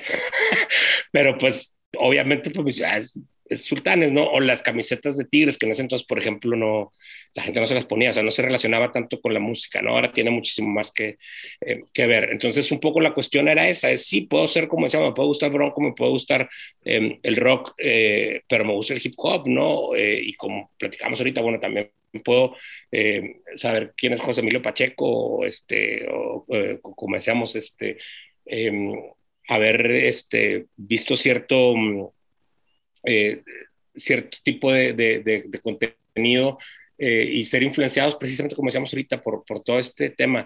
Yo siempre recuerdo mucho a los Rituales del Caos, precisamente creo que el tema del primer disco de Control es mucho eso, porque como te platicaba ahorita, pues veníamos los tres estábamos afortunadamente en ese entonces en la universidad, que los tres la dejamos trunca, pero Fermín, por ejemplo, estaba estudiando medicina, todavía estaba estudiando ingeniería, yo estuve estudiando un tiempo mercadotecnia y luego comunicación, y entonces todo lo que traíamos, como platicábamos ahorita de influencias, fue a dar a ese disco, y por algo también tiene ese peso. Aparte que era muy loco que en esa época, luego lo platicaba tenemos un amigo en común que no hemos platicado de él, que es Manrique, y con mi compadre siempre platicaba el tema de los sampleos, y me decía, no, eso no existe. O sea, es más, el tema de Cumbia sobre el Río fue una bronca porque no nos entendían por qué estábamos haciendo, porque era otra canción. Entonces nosotros decíamos, es que Cumbia del Río es un estándar, ¿no?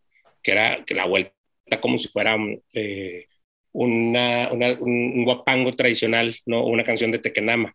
De Guatanguma, perdóname. De alguna manera esto era lo mismo, era un estándar tradicional como si fuera una redoba o una polca, pero nomás se llamaba Cumbia del Río. Entonces nosotros en realidad le hicimos una estructura, le metimos la letra y la rearmamos. Por eso Claro. finalmente trae el símbolo entre paréntesis, porque yo tenía un poema que se llama Suena, y en base a eso acomodamos como esta idea, ¿no? Pero en ese entonces no entendía. Entonces, ¿cómo que agarraron un pedazo del Ecoloco?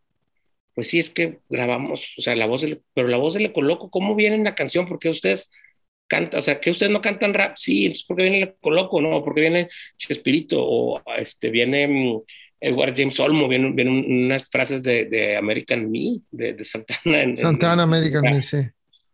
O lo de Bronco, ¿no? O Alicia, que decían, ¿por qué hay una canción o sea, pero no es una canción se llama Te Aprovechas, sí, pero nosotros, la mayoría se llama Te Aprovechas del Límite, ¿no? Porque era como, pues, te aprovechas de la popularidad del límite, güey, no nos estamos aprovechando de la voz de Alicia, güey, entonces, pero no nos entendía el concepto, era, ¿qué están haciendo, güey, no? Y obvio, ahorita no puedes hacer nada, perdón. No, es que lo que estás mencionando es exactamente lo que han hecho muchos, ¿no? Que es un círculo de armonía donde puedes rapear, donde puedes cantar de una manera diferente, de otra manera diferente. Para mí un ejemplo clásico de eso son los orishas.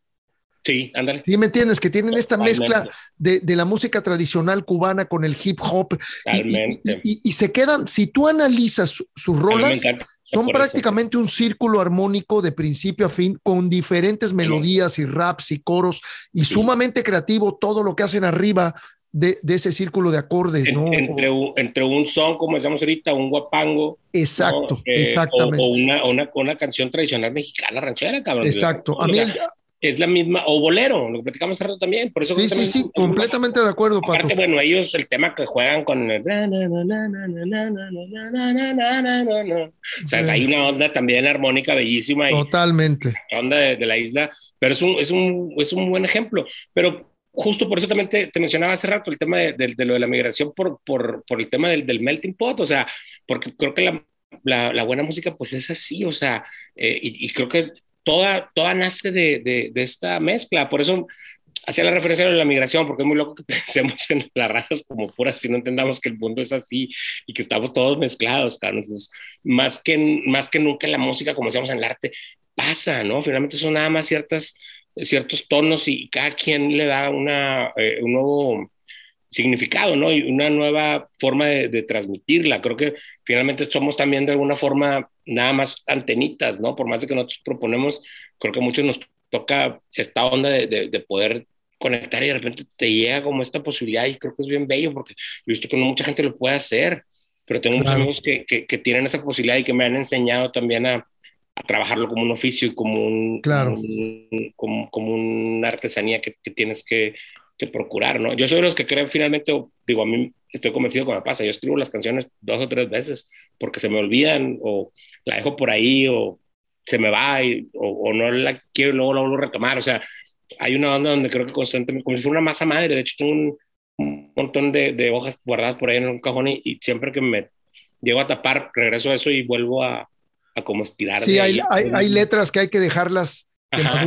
que maduren y de pronto estás en una frase que no puedes terminar y no se te ocurre cómo terminar y la dejas ahí y a la semana lo agarras y la Sí, terminas a la primera. No, sí. yo para qué te cuento ahorita con todo lo que hemos vivido, mi estilo de grabación ha sido una locura. Claro. Pato, de verdad que estoy tan a gusto, mano. Yo creo No, que hombre, vamos a no. tener que hacer una segunda parte porque Por hay mucho que favor, platicar contigo. cuando Eh, quieras. Yo digo que presencial puede ser una alberca, a lo mejor unos whiskies coquetones uy, uy, y uy. hasta una guitarrita, a lo mejor hasta echamos un Eso palo. sería genial ya sea nos veamos ¿cómo se llama? En la Ciudad de México o en Monterrey. Por Monterrey, Eh, cuando quieras, papá, que tienes tu casa, por favor. Muchas gracias, igualmente, hermano.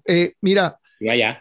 yo no quisiera Sí, quisiera que me dieras tu opinión de lo que fue haber trabajado con un productor de la talla de Jason Roberts. Creo que esto es importante totalmente. mencionarlo en esta primera parte, porque ya desde ahorita estamos hablando de que viene una segunda. Tu Sí. carrera, tienes cualquier cantidad de colaboraciones, o sea, tengo Gracias. tantas cosas pendientes que quería comentar contigo, pero platícame un poco de cómo fue la experiencia con Jason Roberts, productor de House of Pain, Sí, de... fíjate híjole, para mí también es otro de esos ángeles que también creo que nos vino a cambiar la vida. Fue muy loco la experiencia con él porque nosotros cuando ya finalmente eh, en una de esas de cambio que estábamos juntándonos con el tema de Cabrons, que era el proyecto de control, Toy me dice, ¿sabes qué? Voy a mandar unos demos a varias disqueras en la Ciudad de México de la última de Lucas, que era la banda donde él estaba, de Prófugo al Metate, que era la banda donde estaba Fermín, y de Pasto, y de algunos otros amigos. Creo que estaba también ya un demo, no me acuerdo si es Zurdo, del Gran, o sea, andábamos como viendo, mosqueando todos, y Toy siempre también tuvo esta onda de producir y de como trabajar con otra gente. Entonces manda unos cassettes y por ahí manda 2 canciones que teníamos de Cabral. Y total, pues le contestan y dice, oye, güey, pues es que la neta está muy chido todo, me gustó lo de la última, me gustó lo de Pasto, digo lo de la prófuga, pero lo de Pasto lo quiero firmar y lo de Cabrauns. Y dice Toño, la chingada, ¿cómo, güey? Plano, lo de prófuga, no, no, pues no. Y lo de la última, tampoco, no, pues no. Y la última tenía un nombre ahí como hecho en esa época. Y Pasto apenas estaba saliendo. Entonces dice, no, no, lo de Pasto me gustó mucho, que era la banda que tuvo que tener con Gil y lo del proyecto de Cabrauns. Entonces le dice, el proyecto de Cabrauns es eso. Y dice, no, no, pues vénganse, vamos a platicarlo. Si los queremos firmar, que era cuando estaba abriendo manicomio. Entonces fue como, ah, cabrón. Y en ese momento ya se convirtió como en una banda, ¿no?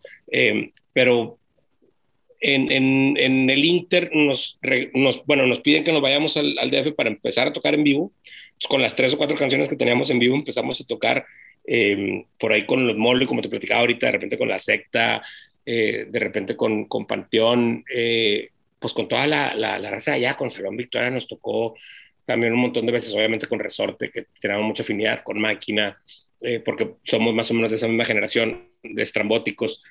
Incluso también, bueno, de acá se iba a firmar La Flor de Lingo, que es otra banda también de muy buenos amigos. Sí.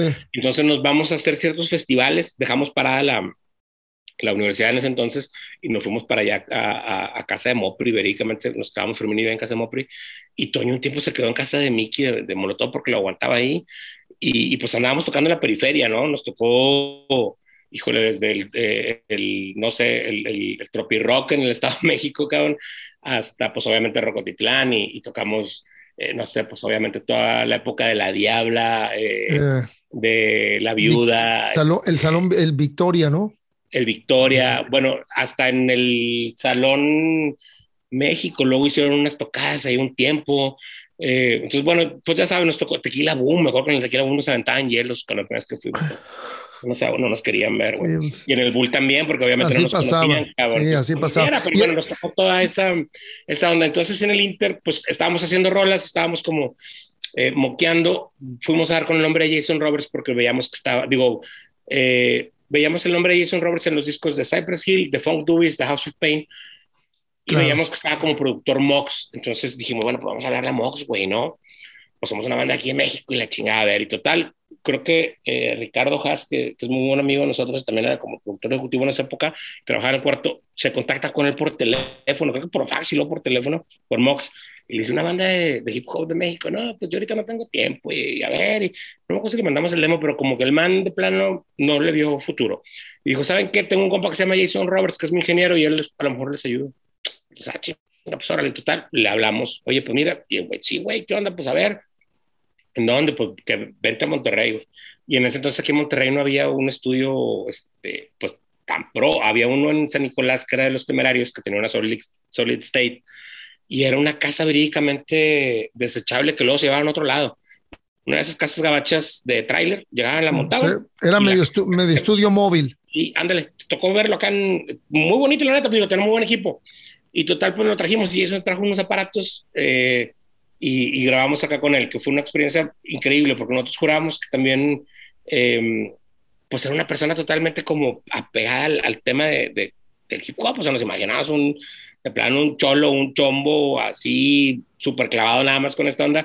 Y Jason, por ejemplo, ingenió el Use Your Illusion de Guns N' Roses, grabó a Aretha Franklin, grabó a Joe Cocker, o sea, Escuelota, te platico, güey, es una locura, es un genio, mi compadre, muy loco. Y entonces, pues se hizo una relación ahí bien interesante. De hecho, en realidad no nada más produce nuestros discos, sino que compone con nosotros varios de los tracks. O sea, hay mucha música que él proponía, que trabajamos juntos, y creo que también él tuvo mucho que ver en la forma que como rapeamos, como escribíamos y lo que qué escribíamos y bien. todo. Y después, de alguna forma como casi automática, lo proponen para que trabajara el disco de Zurdo, y hace un primer disco de Zurdo que a mí me encanta, que tiene un sonido bien potente, que hay como una diferencia ahí de los sonidos de lo que iba a ser Zurdo después, pero también tiene un sonido muy, muy mágico todo ese disco, y también produce algunas rolas de Plastilina. Y entonces, bueno, después empezó a trabajar con otro montón de bandas, creo que pues después con Cartel, obviamente, y hubo ahí como una influencia creo que muy clave. Yo creo que sí como platicamos hace rato, creo que traemos esta escuela de juntar la lana, ir y meternos a grabar 5 canciones, hacerlas un cassette y luego venderlo y tal. Pero creo que el estándar que nos dejó Jason en cuanto a sonido a todos, creo que fue groundbreaking, ¿no? Porque creo que nadie pudo volver a hacer otro disco que no sonara duro, cabrón, ¿no? Y creo que si lo analizamos fríamente, pues como decíamos ahorita, todos los involucrados, desde Chetes a Rosso, a Jonás, cabrón, a Toy, todos de alguna manera hemos trabajado y perfeccionado un sonido o tratado de mantener una constante en cuanto a cómo tiene que ser, ¿no? Y era lo que queríamos en ese entonces, lo que teníamos claro que queríamos hacer, eso sí, ¿no? O sea, de alguna manera tratábamos, pues como decíamos ahorita, de Plastilina, que si tocaba con Beck, pues tenía que sonar igual de fuerte, o si Control tocaba con Eminem, no podía sonar distinto, ¿no? Y no sonábamos muy parecidos, más a lo mejor hasta a la par o por ahí, Oye, igual ellos, ¿no? Entonces creo que fue un estándar y un enhancement ahí como genial. mágico que nos Y tocó. estamos hablando de que Jason entra como ingeniero y además productor, Sí, Jason entra como haciendo productor. ambas cosas, pero también como ingeniero. Sí, no, ya Ahí, me pero imagino. precisamente también empieza a generar mucho Toy y Carlos Arredondo. Carlos Arredondo es también ahora compadre mío y sigue siendo también productor mío, con mi compadre sea. Pero Carlos estaba empezando en el cuarto de control en esa época como ingeniero. Tenía 16 años con ahorita. Con mi compadre fue el que produjo con SEA también los últimos 5 o 6 discos de Celso y muchas cosas mías, y ha trabajado con un montón de artistas. Pero veníamos todos desde ahí, entonces sí, pues como platicábamos ahorita, creo que teníamos una idea vaga de cómo producir y cómo grabar y cómo sonar y tal, pero o cómo hacer estructuras de rolas, de qué hablar y tal, pero creo que lo que nos vino a dar pues como una especie de masterclass.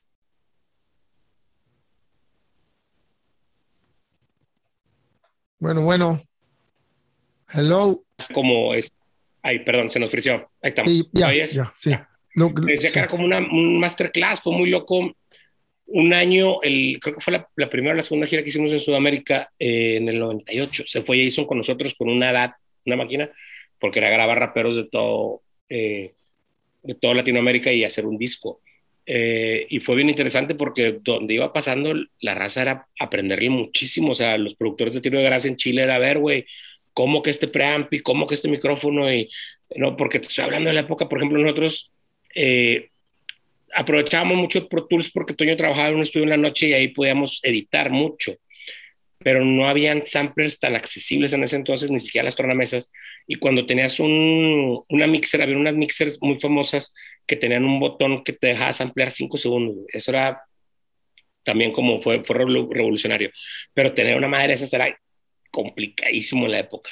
Y Jason traía una, entonces nos enseñó a utilizar esa madre y bueno, ya después empezamos a jugar mucho más con esa posibilidad y bueno, ya también el Pro Tools después hizo mucho más claro, fácil para acceder, pero sí creo que cambió muchísimo, como decíamos ahorita, el tema de la escuela en cuanto a sonido y a profesionalismo. O sea, creo que nos setió como esa barra y pues ahora sí que casi a periodo de casos nos enseñó a cómo teníamos que sonar y creo que es una persona que siempre, para mí en lo particular, creo que siempre ha sacado lo mejor de nosotros y me refiero a todos. qué o sea, bien. puedo hablar también por No, y otros además amigos. qué buena onda que los Ya hasta la apoyó fecha, a mí me parece un productor increíble. sí, O sea, ahorita la mayoría de mis bandas favoritas de mis amigos les digo, hagan un disco con Jason. Porque qué creo que bien. en cualquier momento, cualquier banda, o sea, Jumbo se hace un disco con Jason ahorita, queda increíble. Si lo hace División, queda increíble. Si lo hace Plastilina, queda increíble. Si lo hace Búfalo Blanco, queda increíble. O sea, lo que haga Jason es un güey, como te decía ahorita, tiene esta posibilidad y este espectro y esta capacidad como decíamos, sí transformar y ayudar a hacer algo mejor la idea que traigas, ¿no? Sí, Yo creo que es bien claro también el tema de los productores, como decíamos, porque luego te vuelves loco y crees que puedes hacerlo todo, que tú tienes la razón y hay que estar muy abierto a otras opiniones como decíamos no, ahorita, a complementar ideas. los productores son psicólogos, carnal. Sí. Y tienen que entender la esencia de la banda para sacarlo mejor. No, qué chido, qué padre, qué buena onda. Oye, Pato, ya platicaste un poquito de que viene este disco doble. Sí. ¿Cuándo tú crees que sale al mercado? ¿Tienes ya un título o todavía estás en el proceso? Y tentativamente te digo que el título es Amor, Amistad, Aventura, Solidaridad y Familia. Exacto. Hay una frase que siempre mencionaba mucho Mujica, que menciona mucho, pero hay un discurso en particular de la ONU, el expresidente de Uruguay, que a mí me gusta mucho y que habla precisamente de eso. Después de una cátedra que da de 2 horas de discurso hablando de pues de espiritualidad básicamente, ¿no? Pero de una manera increíble termina con eso. Entonces dice, no entendemos que finalmente lo único que importa en el mundo es el amor, la amistad, la aventura, la solidaridad y la familia. Y entonces nosotros los ampliamos en una de las rolas y siempre ha sido como un grito de batalla. Ahora que empezamos a juntar el material se nos ocurrió que lo íbamos a incorporar por ahí, entonces te digo que vamos sacando estos episodios, pero la idea es que yo espero que para el otro verano esté ya editado precisamente los 20 tracks y que puedan estar, obviamente los vamos a ir subiendo a las plataformas, claro, pero físicamente que ya esté el otro año. Y bueno, estamos trabajando también en lo que te platicaba hace rato, que se llama cuadrantelocal.com, para que lo chequen por ahí, y es una especie de árbol genealógico de toda la historia del rock de acá. Tenemos también ahí algunos programas de radio, estamos haciendo podcasts, hay reseñas de bandas, de canciones.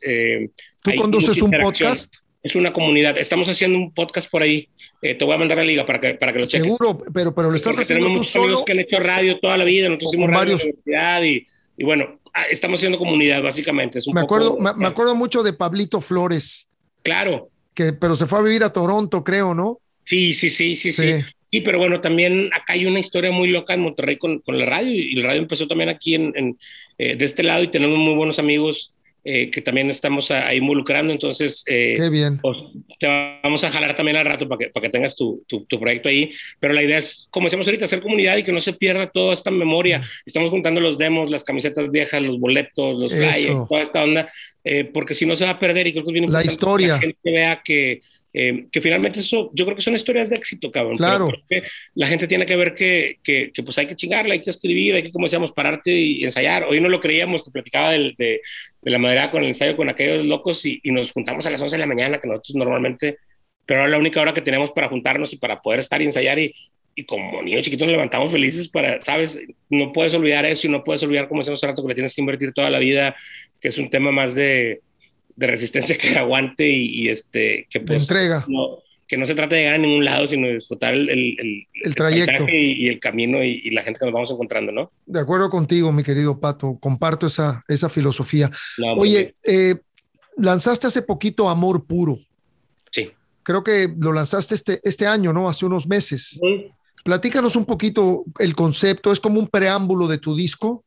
Sí, totalmente, pero fíjate que quisimos abrir con esto porque es un tema que va muy relacionado al tema de la migración precisamente, y habla precisamente del fenómeno de esa manera. Creo que la mejor manera de poderlo conceptualizar es hablar de amor puro, ¿no? Porque es eso, es un acto de amor, es un acto de valentía, ¿no? Y en muchos casos no hay otra opción más que migrar. Entonces, creo que de pronto se nos olvida eso y como platicábamos ahorita, nos perdemos, creo que comunitariamente en atender estos fenómenos y en entenderlos, ¿no? Y como decíamos, tratar de ser parte y hacerlo más visible, pero también hacernos pues más sensibles ante estos fenómenos, ¿no? Y también volvernos más exigentes hacia la misma cuestión, ¿no? Y bueno, quisimos precisamente ahí, en base a un par de contactos que tenemos con algunos amigos fotógrafos que andan con las caravanas y tal, agarrar mucho material de todo eso que se juntó y bueno, involucrarlo ahí en las imágenes del video. En el video está Banda Bastón, que también son muy buenos amigos raperos de la vieja escuela del DF, aunque son también de Baja California. Originalmente mi compadre Cerco Fuentes, que también es una leyenda del hip hop en nuestro país, de Gómez Palacio de Durango. Él trabaja con Caballeros del Plan G. Y bueno, ahora estamos recién estrenando hace unos días esta rola que se llama Firme con Neto Reino y que va también ahí como haciendo una especie de tributo a todos los angelitos que se nos adelantaron y la gente que hemos perdido desgraciadamente en estas épocas, pero bueno, una especie de homenaje y de pues abrazo fraternal para toda la banda que Qué pues, chido. tiene todavía estas pérdidas, pero pues también un poco haciendo como platicábamos al principio, alusión a la celebración que tenemos que seguir haciendo en nombre de todos ellos y el agradecimiento a la vida y a lo que queda todavía por acá por hacer, ¿no? Me gusta mucho todo esto que platicas porque veo atrás de ese Pato Machete que era así como que en sus fotos, así como acá, hay un hombre sensible y sumamente Gracias. romántico, carnal. Y eso está muy chido. Qué Que son amable. los equilibrios de la vida, ¿no? Está poca Sí, madre. totalmente. Sí, sí, Sí, sí. Yo creo que es un poco, pues tiene que ser así, ¿no? Yo creo que es obvio que también la banda mucho tiempo me ubicara más nada más como con la parte ruda o se quede como sí. con la imagen, pero bueno, ya que nos conocen también saben que, pues que tratamos de no ser malas personas, al contrario, y pues bueno, de estar conectados y de corresponder, creo yo, como siempre hemos platicado, ¿no? Un poco regresar ese regalo, como decíamos hace rato, que nos dio la vida y el universo y agradecerle también a nuestros maestros, a la gente que comparte con nosotros, a la gente que cree lo mismo que nosotros y seguir echándole para adelante. Buenísimo. Para cerrar este espacio tan ameno que hemos tenido, no puedo dejar de preguntarte o de pedirte de favor que nos platiques de la avanzada sinfónica. ¿Cómo se gesta esto? Porque me imagino que debe de sonar muy interesante, ¿no? Y ha de ser una tremenda experiencia ligar estos estilos musicales. Digo, yo lo he vivido con el rock en tu idioma sinfónico, pero esto es otra historia, ¿no? Porque Sí, eso... no, pero bueno, hijo, creo que un viaje, compadre, precisamente, o sea, yo siempre le digo a aquellos locos, estamos viendo la introducción y estamos todos atrás del escenario, ¿no? Viendo y oyendo todo, y les digo, es como si nos hubiéramos muerto, pero estamos vivos, güey, o sea, es un tributo bien cabrón, güey, ¿sí me explico? Bien cabrón a todo lo que hicimos y es muy loco, porque de alguna manera mucha banda lo ve como recuerdo, ¿no? Estos güeyes de esa identidad, pero pues, para nosotros fue ayer, o sea, nosotros nunca dejamos de hacer esto, siempre, ¿sí me lees? Es muy loco por como decíamos ahorita, porque para mucha banda es como, se juntaron para esto, ¿no? Y seguimos, todos tenemos, o sea, todos con siguen adelante con sus yo proyectos, también, o claro. sea, pero bueno, de repente te pierdes, obvio, porque la gente crece, porque cambia, porque se muda, porque todo, porque la vida pasa, porque han pasado 25 años, cabrón. Entonces, como te Así decía, creo que es es. bien mágico para mí justo poder compartir con ellos, porque además son amigos que admiro muchísimo y con los que no siempre puedo compartir una fecha o una tocada. Y ahora el hecho de jugar con la sinfónica y los 100 elementos, a mí me vuelve loco, cabrón. Siempre me ponen los cines y a la hora que vamos a empezar me dicen, ¿qué te falta? ¿Qué? No sé, güey. No me preguntes nada, no le muevas a nada. O sea, si me distraigo tantito, me voy, cabrón, porque son 100 elementos, güey. O sea, no sé qué. No sé, a ver si me sale, güey. Sí, o sea, claro, a ver si no me distraigo, cabrón. Pero es hermoso ver precisamente cómo, como platicamos hace rato, cómo la música se traduce, o sea, cómo alguien más, como decíamos, lo puede hacer suyo y ha sido bien mágico ver precisamente a morros. Me encontré a un par de amigas de una sobrina mía, amiga de un compadre que fue el que hizo precisamente las portadas de los discos de Control, y pues su niña ahorita tiene 20 años y la amiga toca el violonchelo con la orquesta con la que tocamos mis hijos, la amiga. Qué maravilla. Y yo, ay, cabrón, no mames, de Manji, sí, güey, no mames, y qué loco que sepan quiénes somos, cabrón, porque oye, Pato, pues, tienen 20 años. ¿Y este proyecto está de gira? Sí, se va haciendo como por fechas. En realidad salió así, a alguien se le ocurrió hacer como un primer evento y armar entre como toda esta camada de gente y bueno, por ahí pegó en un par de lugares, entonces se empezó como a vender ya como show, y lo estamos manejando así. De hecho, tocamos el año pasado con todo y lo de la pandemia, cuando recién empezó, sin gente obviamente y con todas las medidas, pero se logró hacer como una transmisión para red, y yo espero que este año también se vuelva a retomar, porque sí es muy divertido y creo que es una manera también diferente de redescubrir toda esa generación, ¿no? Qué bárbaro. Oye, y si se van de gira, ¿se van con los 100 músicos clásicos? Sí, ha sido una loquera. Bueno, nos tocaron dos versiones, porque tocamos con... La primera vez que empezamos lo hicimos con la orquesta acá del Tecnológico. Y luego fuimos a hacerlo a la Ciudad de México, pero en la Ciudad de México lo hicimos con la orquesta de Puebla, si mal no me equivoco. Y hicimos una fecha, creo que en Coahuila, con la Sinfónica de allá. Entonces, lo que está bien loco es que lo hemos podido como acomodar con varias sinfónicas, pero es complicado, sí, obviamente, también la primera y rebote, y más pues llevarte a los 100 pelados, cabrón. Pues llevarnos a nosotros, güey, levantarnos es un desmadre, imagínate. Bueno, el sinfónico, el Rock en tu idioma sinfónico volumen 1, que lo produjo Sabo Romo, el buen Sabo, ahí grabamos en Estudios Churubusco con 100 músicos, pero a la hora de la gira nos llevamos una camerata. La camerata metropolitana, exacto, porque estaba muy complicado. Ahora, también luego creo que existe la posibilidad de que viaje el primer violín con el pianista y se ponga de acuerdo con diferentes orquestas de diferentes lugares del mundo, ¿no? Pero todavía no hemos llegado a eso. Ya sé, cabrón. Otra cosa, vamos a juntarnos para abaratar cosas, porque está cabrón. Está poca madre, y además volvemos a lo mismo de que esto es infinito, esto no tiene límite. Sí, exacto.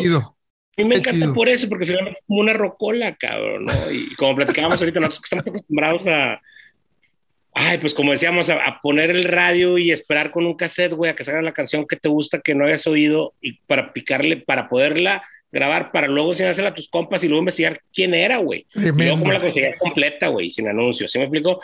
Ahorita que me digan que 10 segundos porque los morros se hartan, váyanse la chica. No, man, no. De acuerdo, de acuerdo. Oye, escogiste un disco. Esta sección le llamamos Entre Amigos y Vinilos. Eso está bien difícil, ¿eh? No es imposible. Me quedé pensando que puedo hacer una serie, güey. A huevo, es que, mira, Pato, este podcast, si Dios nos da vida, va a durar muchos años, güey. Entonces vas a venir con tu segundo disco, con tu tercer disco, con tu cuarto disco, con tu quinto disco. Habrá tiempo para todo eso. Pero me da mucho gusto porque Los Lobos para mí es una banda muy emblemática. Tuve la suerte de alternar con ellos en 1987 allá en un lugar que se llama Madam Wong's West por Santa Mónica, California. Era de 2 pisos y mientras el Dangerous Rhythm tocaba en el piso de abajo, en el piso de arriba estaban Los Lobos. Pero no nada más eso, Pato. Cuando Palomas nos visitó, escogió la recopilación de Los Lobos, que son casi 40 canciones, que es un disco doble maravilloso. Sí. Y cuando nos visitó también nuestro querido Pascual Reyes, escogió el disco de Kiko. Órale, claro. No, que esa canción de Kiko and the Lavender Moon, pues, de las mejores cumbias, una maravilla de canción. Y tú escogiste el soundtrack de La Bamba, que aunque tiene a otros artistas, porque tiene a Marshall Crenshaw, tiene a Brian Setzer, tiene a Bo Diddley, la mitad del disco son Los Lobos, ¿no? Sí. y con unas versiones increíbles de las rolas de Buddy Holly. Yo quisiera, hermano, que nos platicaras de tanta música que has oído, porque eres melómano. Ya nada más de platicar contigo me di cuenta que eres un tremendo melómano. Entonces me gustaría que nos dijeras de tantos discos, ¿por qué escogiste el soundtrack de La Bamba, de la película era Luis Valdés, ¿no? Creo que sí. Creo que la dirigió. Sí, es el mismo de Sud Sud. Por lo mismo que platicabas ahorita, creo que el impacto que tuvo. Lo que pasa es que me acuerdo precisamente que fue de los primeros cassettes que ya tuve yo, ¿no? Y yo ya tenía mi Walkman, o ya tenía en mi cuarto una grabadora. Entonces, eso creo que fue como un cambio también en la jugada. Y que luego me di cuenta que no eran nada más Los Lobos. Para empezar, no entendía quién eran Los Lobos, o sea, no lo reconocía tanto, pero me encantaba la versión de La Bamba y Donna y Come on, let's go. O sea, las rolas de la película me mataban, y ver la película la vi varias veces porque precisamente creo que fue la época donde empezaban los videoclubs. Entonces me acuerdo que la rentaban mi papá ese fin de semana y la veía yo 10 veces y más por la música. Entonces, cuando compro el cassette y lo empiezo a oír, luego, ¿te acuerdas que lo que platicamos hace rato? Pues yo un vinilo, un cassette, me podía quedar horas viendo las letritas, quién, por qué, la portada, y luego, ¿no? O qué camiseta traía puesto el güey, porque pues era otra banda, y o sea, estas cosas, y yo me viajaba brígidamente hasta esos detalles. Sí, es muy loco. Yo tengo hasta un tema, y lo platico siempre con la raza, le digo, es muy loco, pero a mí el abrir un disco, el quitarle, que tengo la maña que le clavo el diente con el calceto de los discos, pero el olor del plástico, que es un químico y es que está mal, güey, me gusta porque me recuerda algo. Si me explico, es como cuando prendo un cigarro con un cipo, me acuerdo de secundaria porque cuando empecé a fumar y tenía el cipo y me viaja como esta onda, esa sensación igual con los cassettes. Entonces digo que fue muy clave por eso, y donde me di cuenta que de Brian Setzer, que hablaban de, bueno, Huey Lewis o Bo Ridley, que Bo Ridley hasta la fecha apenas lo estoy en realidad como descubriendo y viendo el tamaño de importancia que tiene. Un blusero muy importante, Bo Ridley, muy importante, y con su guitarra cuadrada, rectangular. Totalmente, más bien. Como si fueran las cajas de puros, ¿no? Como las que hacen precisamente con todo el tema del Zydeco, ¿no? Que también es muy loco Zydeco, como claro. Mezcla, ¿no? Sí. Esa parte siempre me da mucho la atención. Entonces creo que tiene mucho de eso. Siempre he pensado también que, bueno, ya con los años soy fan declarado de Los Lobos hasta la fecha. Es uno de los ahí como featurings que me gustaría en algún momento lograr. Soy muy fan, entonces estos discos de Kiko, Colossal Head, todo esto me ha tocado hasta el último. Hasta la fecha los sigo escuchando mucho y me parece muy muy mágico cómo juegan también, como decíamos ahorita. Por épocas fueron jugando, obviamente, desde que se van para allá.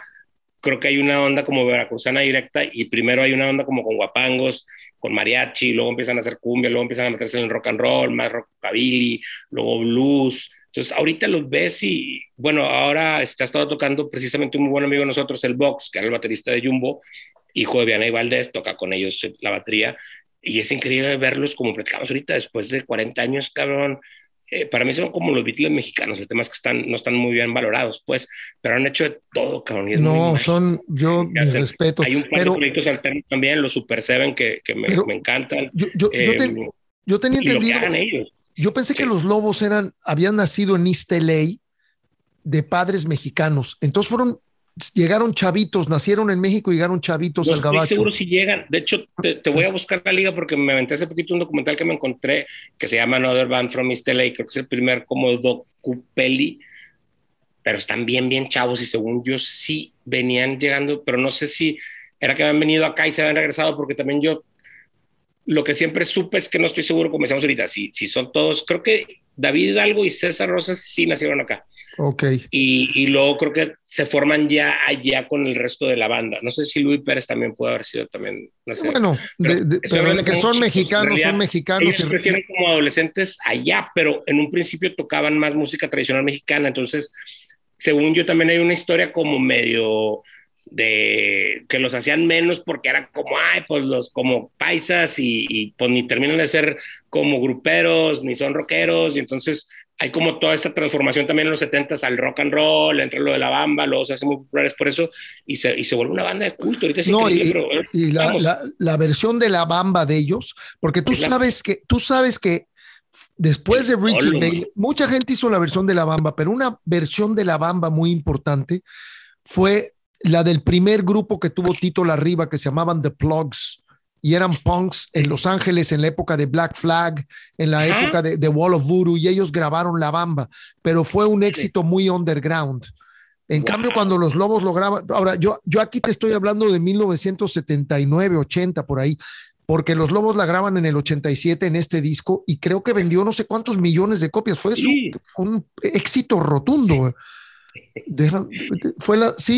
O sea, el álbum se vendió en no sé cuántos países, llegó a disco de oro, de platino, y esa versión de La Bamba de los Lobos fue un madrazo a nivel mundial. Sí. Y luego, como platicamos ahorita, ya que analizas, pues como decíamos, Donna o Come On, Let's Go. Qué bonitas. Las versiones de ellos yo creo que son las mejores, cabrón. De hecho, hay un disco que te voy a recomendar, que por ahí debe estar en la liga, pero no sé si has escuchado, hay uno que se llama Los Lobos Goes to Disney. Hacen puras versiones de Disney, hermano, que te mueres, güey, te mueres, increíble. Cruella de Vil. Pues vamos a buscar el link para compartirlo aquí con los cuates de cómo está la banda. Está poca madre eso. Entonces te digo que bueno, por eso de alguna manera pensé en ese, porque te digo que ya cuando me di cuenta, creo que otro de mis primeros cassettes, porque te digo que le di como importancia a eso, que ya era como poderme encerrar a oírlo, ¿no? Otro de los que tengo como frescos ahí, por esa época fue otra tocada más del Tri, el cassette. Y luego que vino también un tío de Parral y fuimos como a un centro comercial y nos dijo, agarren un cassette. Y yo, ay, güey, y me acuerdo que acaba de salir el Persiana Americana de Soda y lo tengo también en cassette. Entonces, yo creo que eso es... Pero luego lo que te decía, por ejemplo, también me quedé pensando que el Check Your Head de Beastie Boys o el primer disco de Rage Against the Machine, pues también me tronó y como me llevó también para otro lado. No, pero pues creo que también el hecho, por ejemplo, de Kiko tiene mucho que ver con cómo atacamos el tema de la cumbia con Celso, porque nosotros a lo mejor no teníamos como la tradición tan vallenata, como decíamos, ni tan tropical, aunque habíamos crecido y mamado un poco eso, sí había como una tendencia a escuchar ese tipo de cumbia que es como mucho más fina. Estos discos que se hicieron con Chad Blake son increíbles y tienen un sonido espectacular. Entonces creo que es una nueva manera de llegarle a la cumbia antes de que existiera el world que ellos impusieron, cabrón. Y es igual para el rock, ahora también un poco como juegan hasta con el country, cabrón, es muy loco. O por eso me acordé ahorita del tema del Zydeco. Hay hasta una reminiscencia de Zydeco ahí y no está mal, o sea, como mexicanos podemos tener ese toque. O pasa también con Tito Antarántula, güey, ¿no? Que sientes hay un...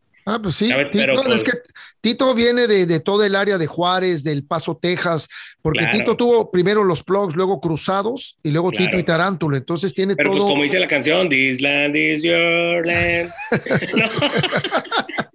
Claro, definitivamente. Sí, no, pues qué bien, mano. Hay mucho que platicar contigo, mi querido Pato, lo vuelvo a repetir. Los Texas Tornadoes y todas esas locuras. Así es. ¿Y cómo se llamaba este otro también, que era el Flaco? El Flaco Jiménez. Ese. Flaco Jiménez era el acordeonista de los Texas Tornadoes y también fue una... Exacto. Sí, Tito lo admiraba mucho. Nosotros llegamos a ser muy, muy amigos. Ahorita le perdí la pista. Creo que está viviendo en Austin. También lo tenemos que invitar por acá. Sí, mi querido Pato, pues, hermano, no sé qué quieras agregar. Digo, yo creo que ya cubrimos varios aspectos de tu vida. Creo que la gente te va a conocer desde otro ángulo. Sí, qué chingón. Me da mucho gusto que estés bien, que tengas tantos planes, que quieras seguir comiéndote al mundo, que eso es parte importante de nuestra actitud de seguir jalando la carreta y no darnos por vencido. Y me gustaría que te despidieras como se te dé la gana, cabrón. Gracias, compadrito. No, hombre, pues un abrazo para toda la raza que te está escuchando, que nos está viendo. Gracias por el apoyo de todos estos años. Gracias a ti por las enseñanzas involuntarias a lo mejor que has tenido para con nosotros, porque sabes que eres influencia también y de los máximos brujazos que respetamos y que admiramos desde morros. Creo que otro de esos cassettes también que me cambiaron la vida fue uno que le robé a mis hermanas, que se llama Es muy peligroso. Me lo terminé quedando, pero era de ellas, y ahí lo tengo todavía. Al otro te lo muestro. Lo tienes que sacar en la próxima. Agradecemos mucho esa inspiración, todas esas enseñanzas. Gracias por el espacio, gracias por hacer este esfuerzo, porque también es una manera increíble de conocer más a la banda. Te digo que estuve viendo la vez pasada el de Tito y el del Gran, y siempre es bien bueno pues conocer más esta banda tan chida y tan mágica. Gracias por darnos la oportunidad y por involucrarme ahí, y espero verte pronto para darte un abrazote y para echar. Seguro que sí. ¿Y vale. cómo está la banda? ¿Cómo está la banda? Aquí presente, compa. Gracias, mi rey.